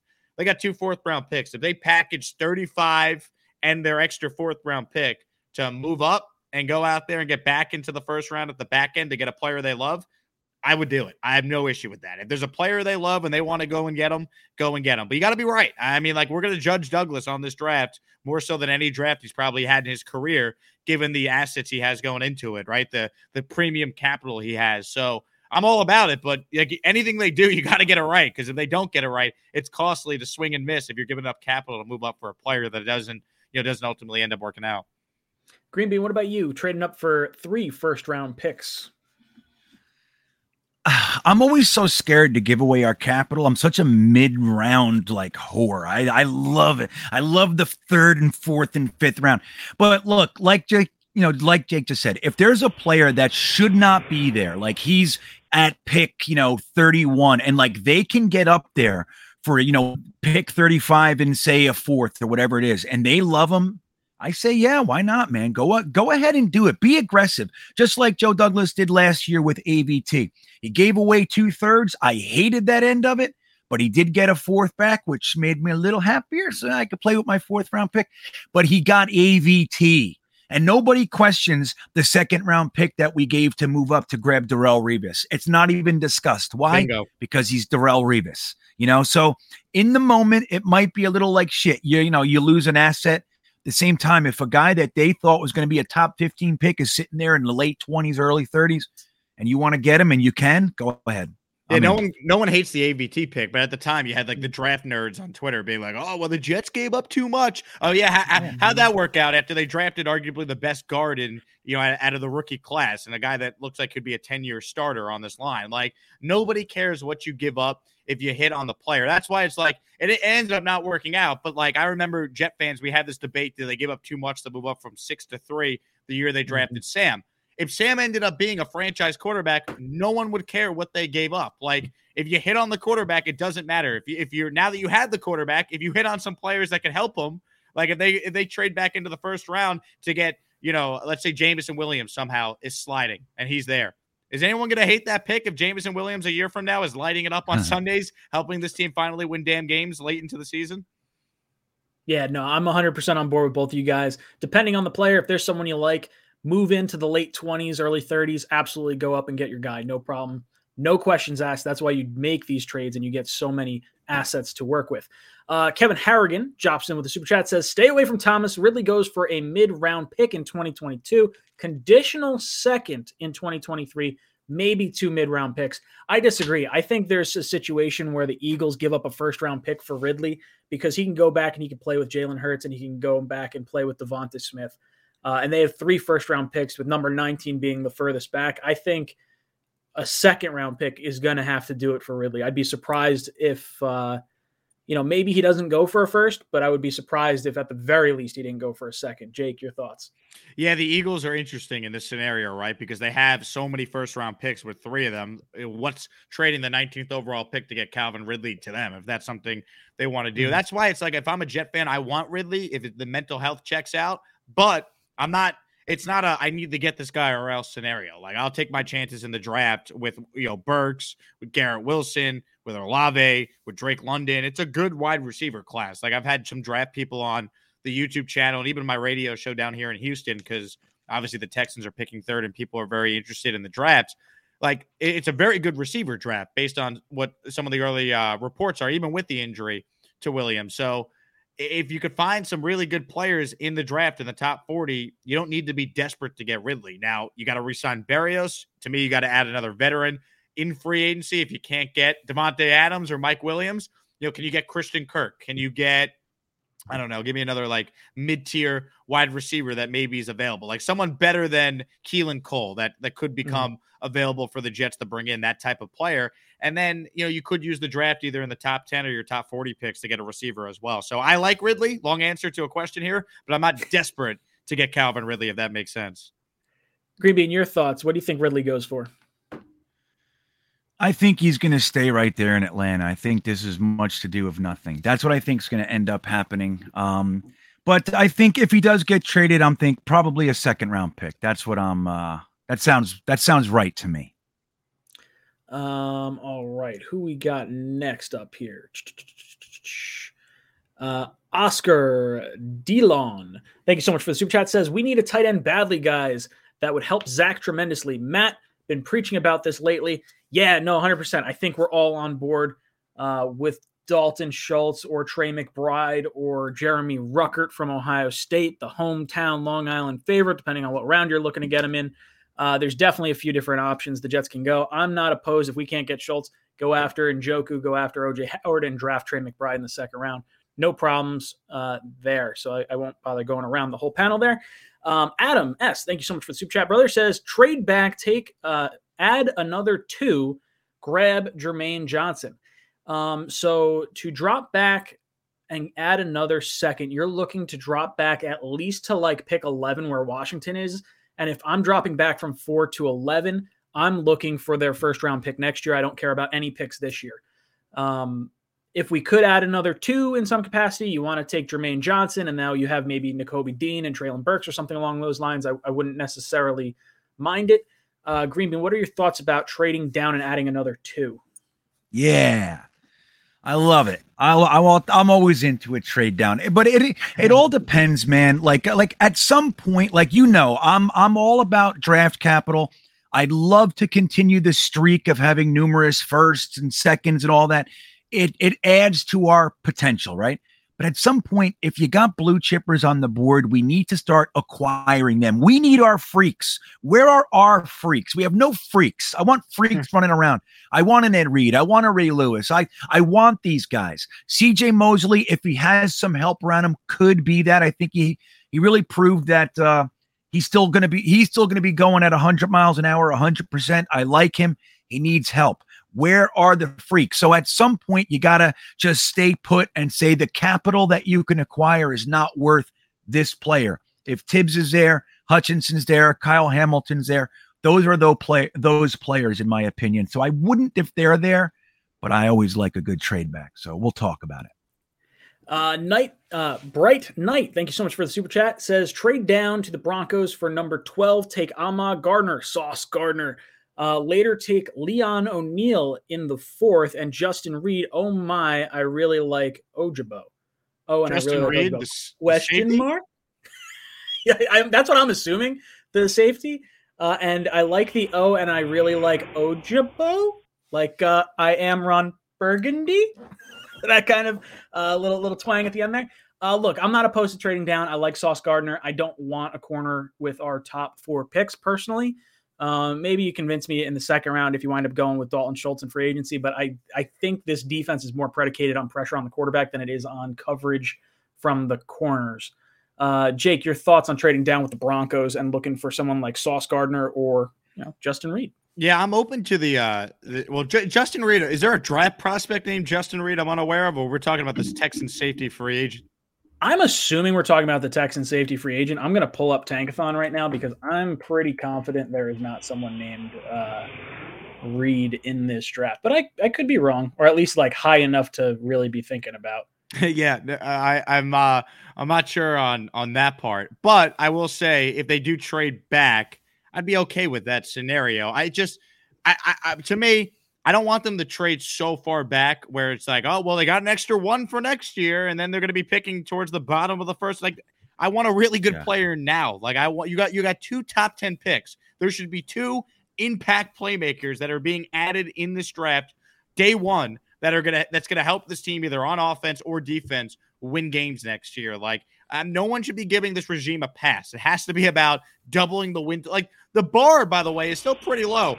This team has missed the playoffs 11 years in a row, longest playoff drought in the NFL. And I think most rational Jet fans are like, hey, just win 8 games next year. Just double the win total. You went from 2 to 4, now to 8. Like, I'm okay with trading back Denver at 12. That's not that far back, so you can live with that scenario. But, like, you're picking in the top 10, man. Like, I want 2 really good players in that spot. It better be a great trade back offer if you're going to move out of that spot. Dom C. Greenbean, this one's going to go over to you. Thank you for the super chat. Dom says Phil needs wide receiver, defensive back, tight end in free agency now and draft players that can step in and be ready when the likes of Fant and Mosley and Rankins are likely gone in 2023. Greenbean, what are your thoughts of what Dom's saying here? Dom's stupid. We all know that already. This guy is not smart. I'm just kidding. I think we should look. I think like we were talking about before, the truth is we can't really accurately, depict what the draft is going to look like before free agency. So we're just exploring options right now, right? We're having fun. That's what we do. But in free agency, I think that Joe Douglas should absolutely look to spend the money a little bit more so than in years past. Why? Because we finally have our quarterback. The window is now open. Okay. We have that little rookie contract window open. We have our head coach here finally. So the truth is, guys, we've never seen Joe Douglas draft or go in free agency when he's had his quarterback and had his coaching staff. So we really don't know how he's going to do anything. So I think the 1-year contracts, all that kind of stuff, kind of allowing him to build a foundation through the draft, I think that's going to start to subside. And we're going to start to see him try, really hard to bring in guys that he thinks could be core players. A guy like Allen Robinson, just as an example, could be that in Joe Douglas's eyes. Give him a 3-year contract. Keep him here for Zach Wilson for the length of his rookie contract, kind of a thing. Re-sign Berrios, a defensive back. Absolutely. What would be better for this young defensive back group? Signing another rookie cornerback or bringing in a vet to kind of round them out. You got Bryce Hall, Michael Carter. Echols can come in on dime and as a reserve. So we have some nice depth. Echols is a good player, not the guy I necessarily want to be starting, but I feel good about Carter and Hall. So bring a free agent in for that position because it makes sense to me. Maybe an offensive lineman, James Daniels from Chicago, Trey Turner, some depth, stuff like that. So I think if you're able to do that, and then obviously Dalton Schultz, like we talked about, I think that should be the priority. But if we're able to do that, it gives us flexibility in the draft, and then we can actually start to lean towards BPA at positions that we need, like a Hamilton, like a Nakobe Dean, even like hey man, you want to bring a rookie wide receiver and you got Allen Robinson. The pressure's not on him anymore. And you got Robinson, Corey Davis, you got Berrios, you got Elijah Moore, you got Mims smoking Stokes on the side, on the sideline, whatever he's doing. So we have all that going on, but it makes sense to me that way. So yeah, that's the way I'd like to see it done. All right. Lord Dana Marie, thank you so much for the super chat. Says, what about a trade down where you take Dean and Burks and possibly acquire an extra second rounder? Jake, this one's for you. How you feeling about possibly trading down, taking Dean and Burks for an extra second rounder? Without knowing how it plays out, that sounds great to me, right? Nakobe Dean's a beast. It's a huge need. How often have we watched the Jets just be destroyed in the running game the past couple of years? Specifically this year, it was the worst I think I've ever seen it in my lifetime as a fan of this team. And then obviously, Nakobe Dean is a speed guy with great fundamentals. They're not going to get gashed in the screen passes like they had been the last couple of years. Can someone on the Jets learn to defend a screen pass? That is a question I have for everyone involved with this team going into 2022. So yeah, this scenario where you get the best linebacker in the draft and one of the best receivers arguably in the draft, if not the best receiver, sign me up. And an extra second round pick. When do I wake up from this dream, Ryan? This sounds too good to be true. John, I see your comment in the chat. It's two more comments, then we'll get to your super chat. I didn't miss it, brother. Don't you worry. All right, next person up, we got Mumtaz dropping in with a super chat. Green Bean, this one's going to be for you. Mumtaz says, we don't need Linderbaum. Get one of the top offensive tackles who could also play guard. That will be a hedge against Mekhi Becton. Also trade down in first, but not second. 2 first-rounders can be gotten with picks 35 and 38. I don't want to trade down with 35 or 38. I prefer to trade down with 4 personally myself. But Green Bean, how are you feeling about this? Don't need Linderbaum. Well, yeah. Look, and like we've talked about a little bit, this is not saying that I don't think Linderbaum's amazing and that if we took him, I would be upset. It's okay, that's what they want to do. I'm with it. We're talking about our thoughts, right?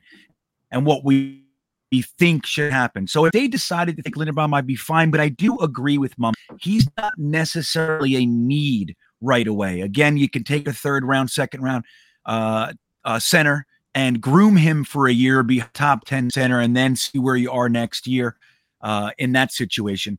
As far as a tackle, yeah, I think mid-round tackle, man. That's what we should be doing. I don't love the idea of Evan Neal. It's like using a 3rd straight first-round pick on offensive line and kind of just abandoning the rest of the team as far as the premium capital. I love the O-line. I value it as much as anyone.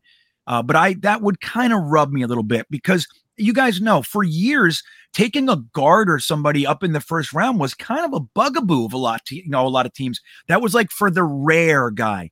Guards, even tackles, 2nd to 5th round, you can get day 1 starters a lot. You can really do that. And if not, year 2 pipeline guys, grooming and all that. So I'd like to do that. I'm not sure what it means trade down in 1st, but not 2nd. I agree with you, Ryan. I'll just go this way with it. I think if we're going to trade back, using our number 4 pick would probably net the best gain. You can probably get another 1st and all that sort of stuff. But like we talked about, Jake mentioned it, I mentioned it.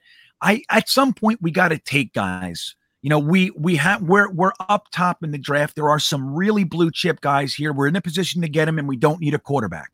So I am really leaning towards just taking the guy, let him settle in this year, and let's see next year. So I'm going to quote the great Jake Asman and say, "Get me guys that are good at football." Raw Power, I saw that comment in there. I have said that. I mean, I stand by that. I mean, I'm tired of watching this team have bad football players. I can't be alone. There's 1,000 people watching the stream. You're probably a diehard Jet fan like the three of us, and we're tired of watching garbage football. It's not that hard, and it's not asking for that much to expect this team to be, in the mix and their season not being over on Columbus Day for the 5th year in a row, whatever it is. So, good football players. That'd be nice. Oh, I just want to see competent football heading into the end of November, December. I want to see are the Jets graphic in the hunt. That's all. I don't need to be in the playoffs. Just in the hunt would be fantastic. John, we're getting to your super chat now, brother. Thanks so much for the super chat. Says, great work, guys. Would you consider wide receiver Williams at number 10, regardless of the injury? Williams has legit number 1 wide receiver potential, legit game breaker. Thanks.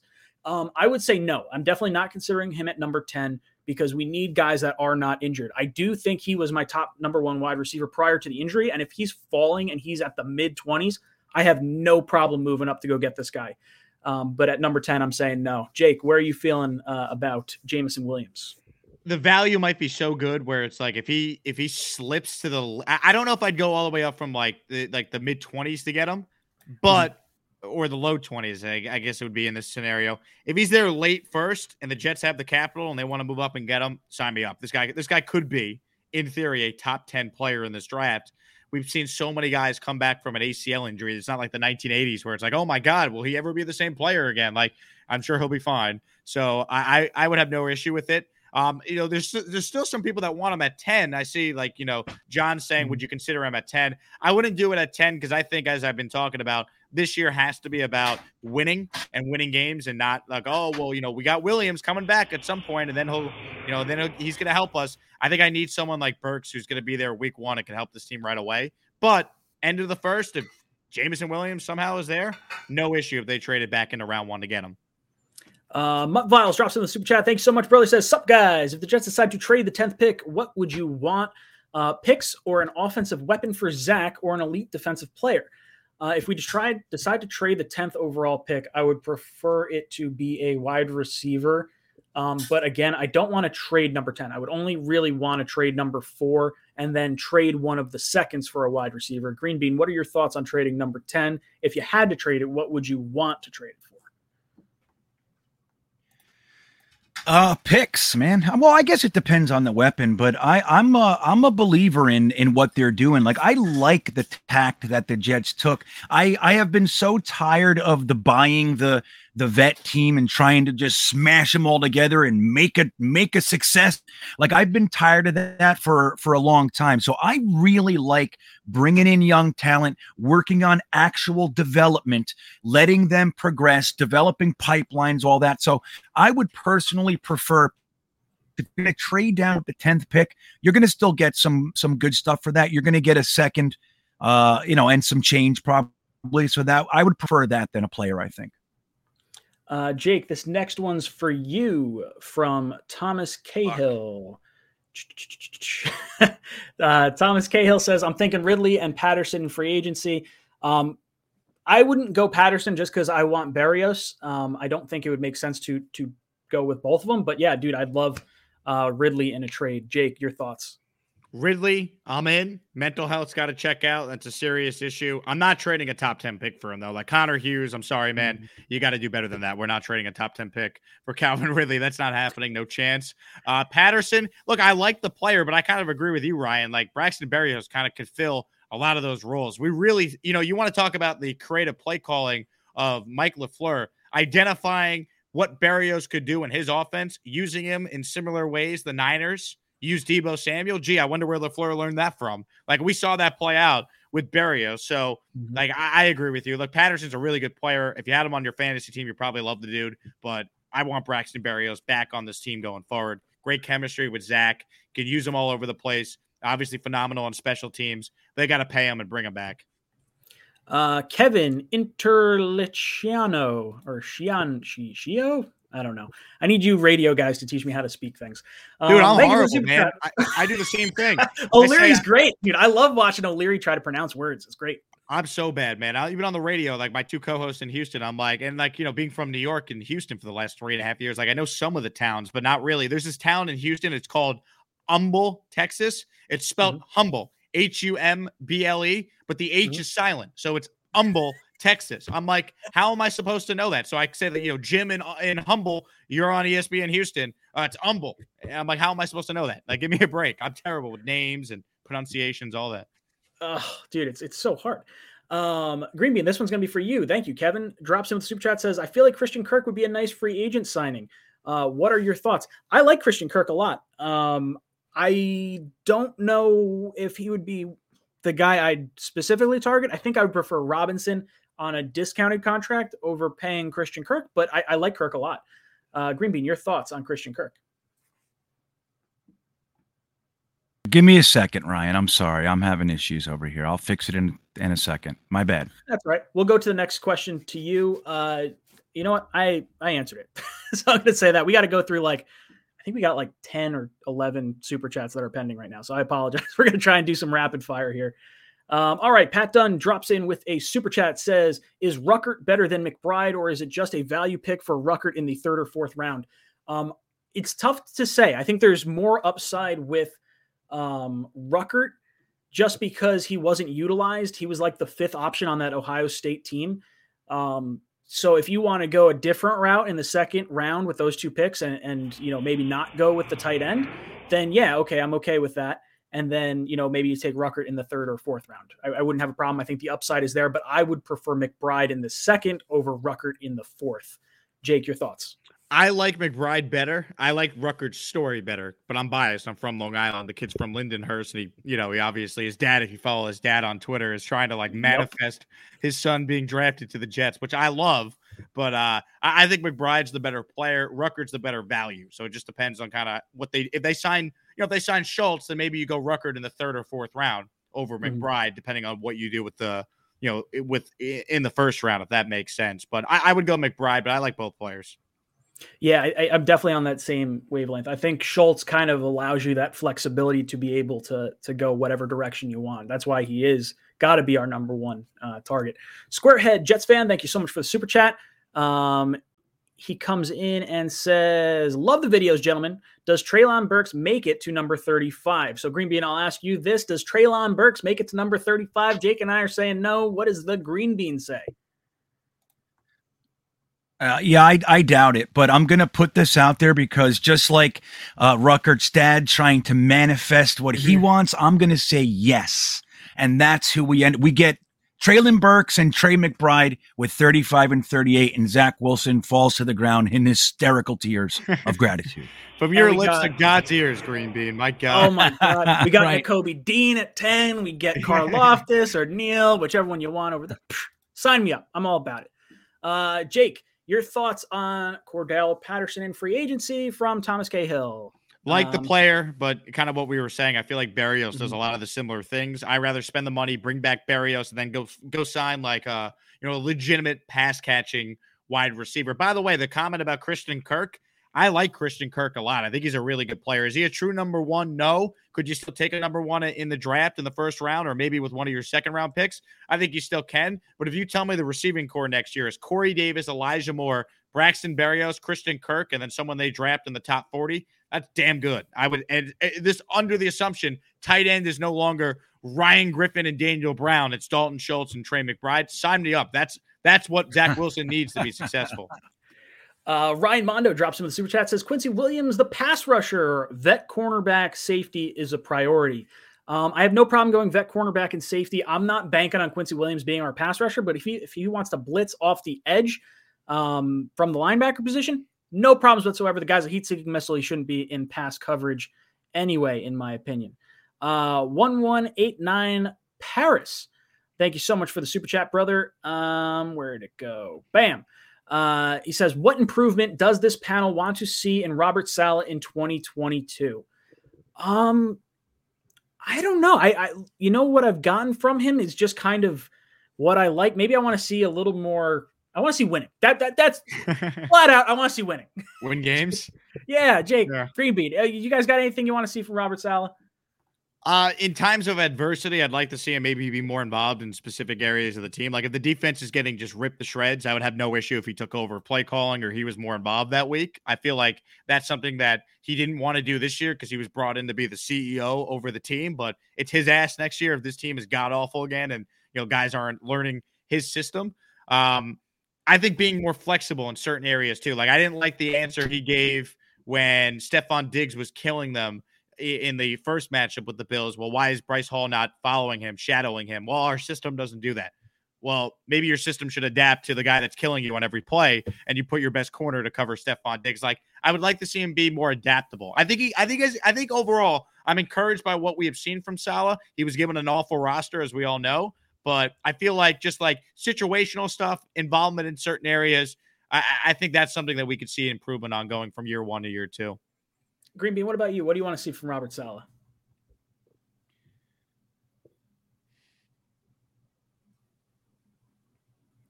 All right. All right. Absolutely nothing. Robert Saleh is well, I agree with what Jake said. I would think that when we're having a tough moment, I'd like to see Saleh more involved. He seems like he's only there to rah-rah when we do something good. So I'd like to see some of that. I love it. Lavish D says, Cowboy fan here. No, you're good, Green Bean. We got you. Cowboy fan here. What would y'all give up for Amari Cooper? What would you give up, Jake? Mims and 2 seconds? No, absolutely not. Amari Cooper is on a 3-year, $20 million a year contract. You're high off your ass if you think I'm giving up 2 second-round picks for Amari Cooper. You could take my 5th-round pick, or you can cut him and save yourself some cap space. Thank you very much. You know what? I'll throw Denzel Mims in for you. Sorry. Maybe I got a little heated there. Jake, what are your thoughts on trading for Amari Cooper? What would we give up? I'd be willing to trade for him. I don't know. I mean, I'm definitely not trading a 1st-round pick for him because you mentioned the contract. Like, you're doing the Cowboys a favor, helping them clear this cap space by bringing on, that type of player. Let me just say this, though. Anyone who continues to put Denzel Mims in these trade scenarios as if any team wants him, like, it's I laugh. Throw-in. I laugh. Throw-in. Like this is classic sports radio where you call up FAN and you say, "Oh, I'd like to trade so and so for Mike Trout. I'd like to trade Tyler Wade, and I'd like to trade like name your scrub player Ronald Torreyes for Mike Trout. Like for all you Yankee fans out there, like it's Denzel Mims is zero value. So if you want Amari Cooper, start with something that's not Denzel Mims and work your way from there." Guys, how much time do I have you left for? We got to burn through a few more super chats. If not, I don't mind rattling through them myself, but we're getting towards the end of our 10 o'clock commitment. So you guys let me know if you can go for another half hour or so. Green Bean, I know you have your after hours stream. So just let me know what you guys are thinking. I have to eat my Chipotle and sweat out the last 2 minutes of this Knicks game, but I got a couple more minutes with you till 10. Or at 10 Eastern. So all good. Okay. So we'll rattle through this real quick. All right. So we'll get Sean's scenario, then we'll look at the our T-shirt giveaway, and then I'll go through and I'll respond to some of these super chats here. Sean with super chat says, "Crazy scenario. If we draft Burks, would you draft Jameson Williams at 35 or even trade up at the end of the first for him? This is pending no big signing." I would take Jameson Williams at 35 if he fell to us. Because Corey Davis, I believe there's an out in his contract after next year. It's not that I wouldn't want to keep him, but I think the value in Jameson Williams being as elite as he is, I don't think I'd trade up if we had gotten Burks earlier, but at 35, I wouldn't necessarily be upset with it. I think we have other major holes to fill, but the value might be too good to pass up there. Green Bean, what are your thoughts on possibly drafting Williams after taking Burks? Yeah, well, I'm also in the same pocket that if a guy that talented is slipping, we know why, because that heartbreaking, terrible injury happened to the poor guy so late in the game here. But if he starts sliding into the second round, it's really tough to ignore a talent like that. Because like Jake said earlier, ACLs are nothing anymore. I mean, he's going to come back. It's 99% chance that he's going to come back and be the same player. That said, maybe not at 35. It's just tough to take Treylon Burks and take him. But if he's there, you definitely got to consider it. What about you, Jake? How you feeling about possibly taking Williams after taking Burks?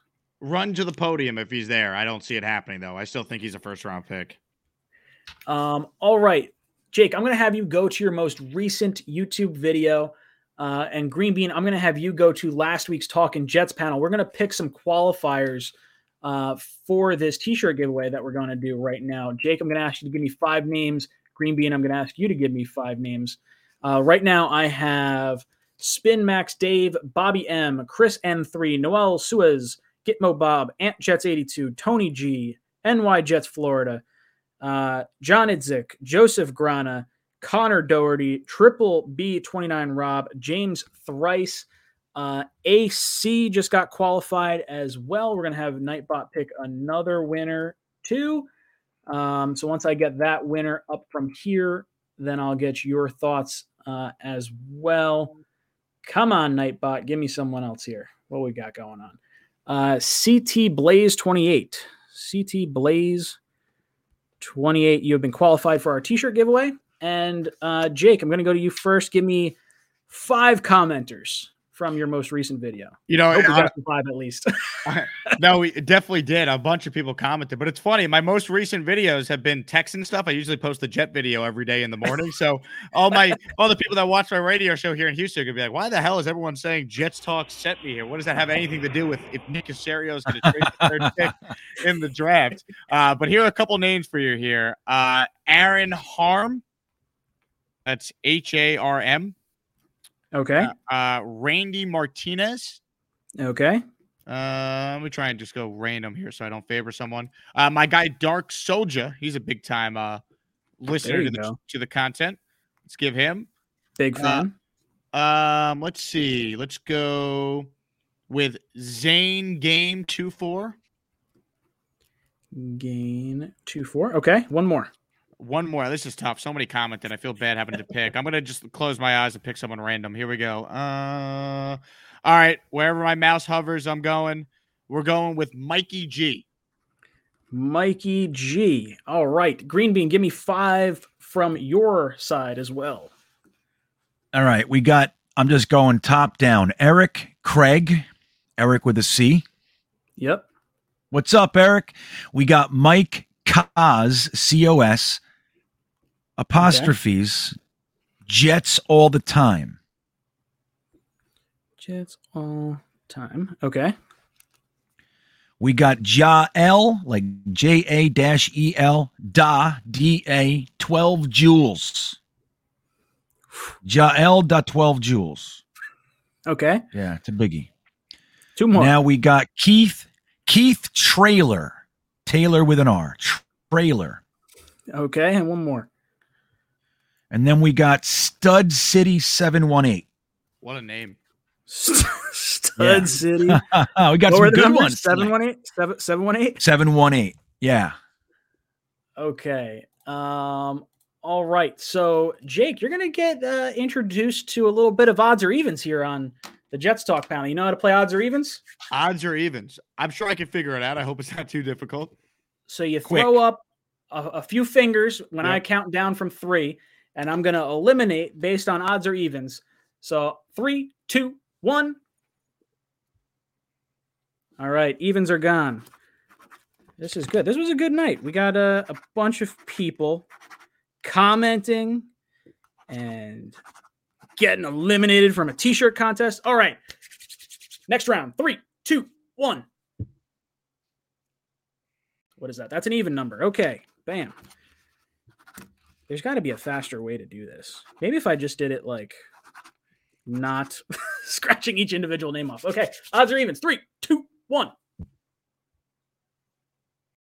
What is that? That's an odd. That's an odd. Okay. Words are hard tonight, boys. John Idzik, gone. Randy Martinez, gone. Oh, no. Stud City, gone. We're down to 3. We're down to 3. John Idzik is back. We're down to Gitmo Bob, James Thrice, and Eric Craig. So, all right, chat, give me one number, the first number that pops up, plus whatever we do. 3, 2, 1. That's 7, 8. What's the next number? Let's see. In the chat, 2. So we're going evens. Ooh, we get one more round. All right, so we're down to Gitmo Bob and Eric Craig. Chat, next number up after Gangrene. 3, 2, 1. That's an odd number. Plus a 5. So we got evens. All right, Gitmo Bob. Gitmo Bob, you are our t-shirt giveaway winner. Make sure you reach out to me on one of my social media channels. I'll get your information. I'll send you out a t-shirt. You'll get one of either the Wall Street Wilson or one of the division rival shirts, or a different shirt of your choosing if you choose. So make sure you reach out to me. Let's go around our panel. We'll give our closing thoughts, and then I'll say goodbye to Green Bean and Jake, and I'll go through and I'll rattle off the rest of these super chat questions. Yeah, it's been fun. So, Jake, thank you so much for coming on. It's been a blast having you here. We hope to have you on again for sure. Tell us where we can find you, what you got going on. Yeah. Well, Ryan, thanks for having me, man. It was great to have you on my show over the weekend. Green Bean, I know we're in talks of making something happen again real soon, so I'm looking forward to that. But I always say the Jet fan base has got to be the most passionate fan base in the NFL. There's no other fan base that has this many great content creators on YouTube. Like, I live in Houston. It's the 4th biggest city in the country. I talk about the Texans every day. I post clips from my radio show on YouTube. We're like the only ones that have any content talking about the team every day. It's crazy. So on YouTube, there's like 1,000 people talking Jets every day. So it's, it's incredible. The fan base that, the Jets have. So appreciate all you guys supporting the channel. I post a Jet video at least once a day on my YouTube channel. It's just my name, Jake Asman. So if you like the Jets, if you like Ryan, if you like Green Bean, you'll like my content as well. So thanks so much for watching and supporting. I love it. I love it. Green Bean, any last words for our panel? Yeah, I want to thank you guys too. I had a good time tonight. Sorry for the internet stuff. It's really good one second and then non-existent the next. My bad. We're going to try it again at 10:30 over on my channel, Green Bean Jets Fan. See how we get through that. And I'd love to have you guys. We have a good time at the After Hours Jets Fest. All are welcome. And this is Green Bean's last After Hours Jet Fest this week, so make sure you hang out over there as well. Guys, it's been a lot of fun having you in there. Jake, Green Bean, I'm going to say goodbye to you now. Thank you so much for coming on, guys. I will talk to you throughout the week, I'm sure. And anytime something big pops up Jetland, I'll be asking your thoughts. Anytime. Thanks for having me. Yeah, have a good night, guys. Woo! Man, we got some good guests. I shouldn't say good guests because Green Bean and Matt are always here. But Jake, man, what a good dude. We like him. He's a good dude. All right, we got Big Joe coming in with Super Chat. Big Joe drops in and says, "Hey, fellas, I know it's this is revisionist history, but humor me here. If the Jets had drafted Dan Marino years ago, how many Super Bowls would the Jets have won? I mean, you would have hoped through the sack exchange years you could have won something for sure. More than one. We'll say more than just the 69 one or 68 one. Yeah, that'll be my answer. All right, Scott Rondale, thank you so much for the super chat. Scott says, do you guys look at the 49ers as a reflection as to what the Jets could be guessing on how Douglas and Saleh think they probably go heavy in the trenches? Well, Saleh and Douglas have both said they want to go heavy on the offensive and defensive lines. That's something they definitely believe in. And I would definitely look at the 49ers as to how they would want to run at least I would say both sides, offensive and defensive. Maybe you say defensive is a little different now that Saleh is no longer there, but offensively, I would think whatever they were doing with Shanahan would absolutely be what you'd want to do with LaFleur here. So yeah, look, I'm all about it. Let's see. Then we got another super chat from Scott Rondell. So let me throw that up and see what I just possibly missed. I should read these things before I put them on the screen. I'm like Ron Burgundy in that respect. 49ers as reflection. What I meant, 49ers as reflection from previous super chat. Yeah, we got you. We understand. Joseph Grana, I don't see a super chat in there, but thank you so much for the donation, brother. Much appreciated. Marty Thompson drops in with a super chat. Marty says, "Good day, mate. Aussie Jet here.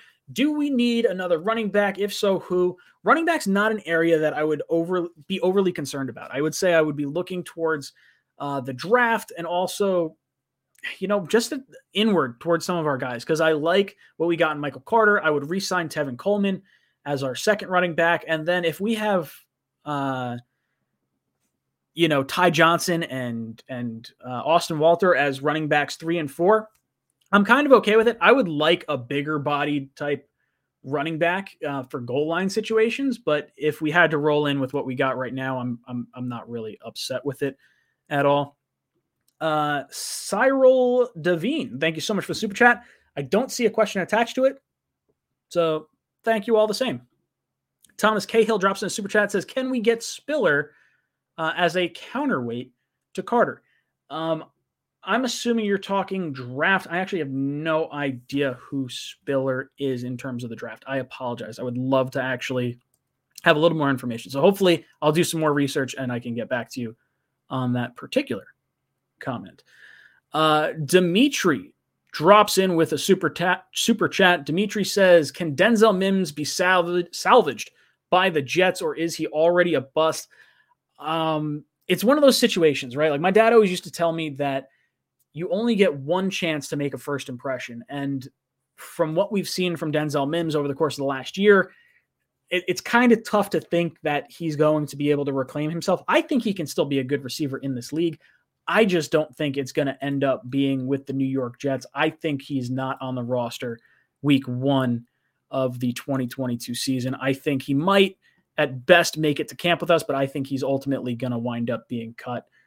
Sadly. And that's someone I was incredibly high on in the draft just last year or 2 years ago now.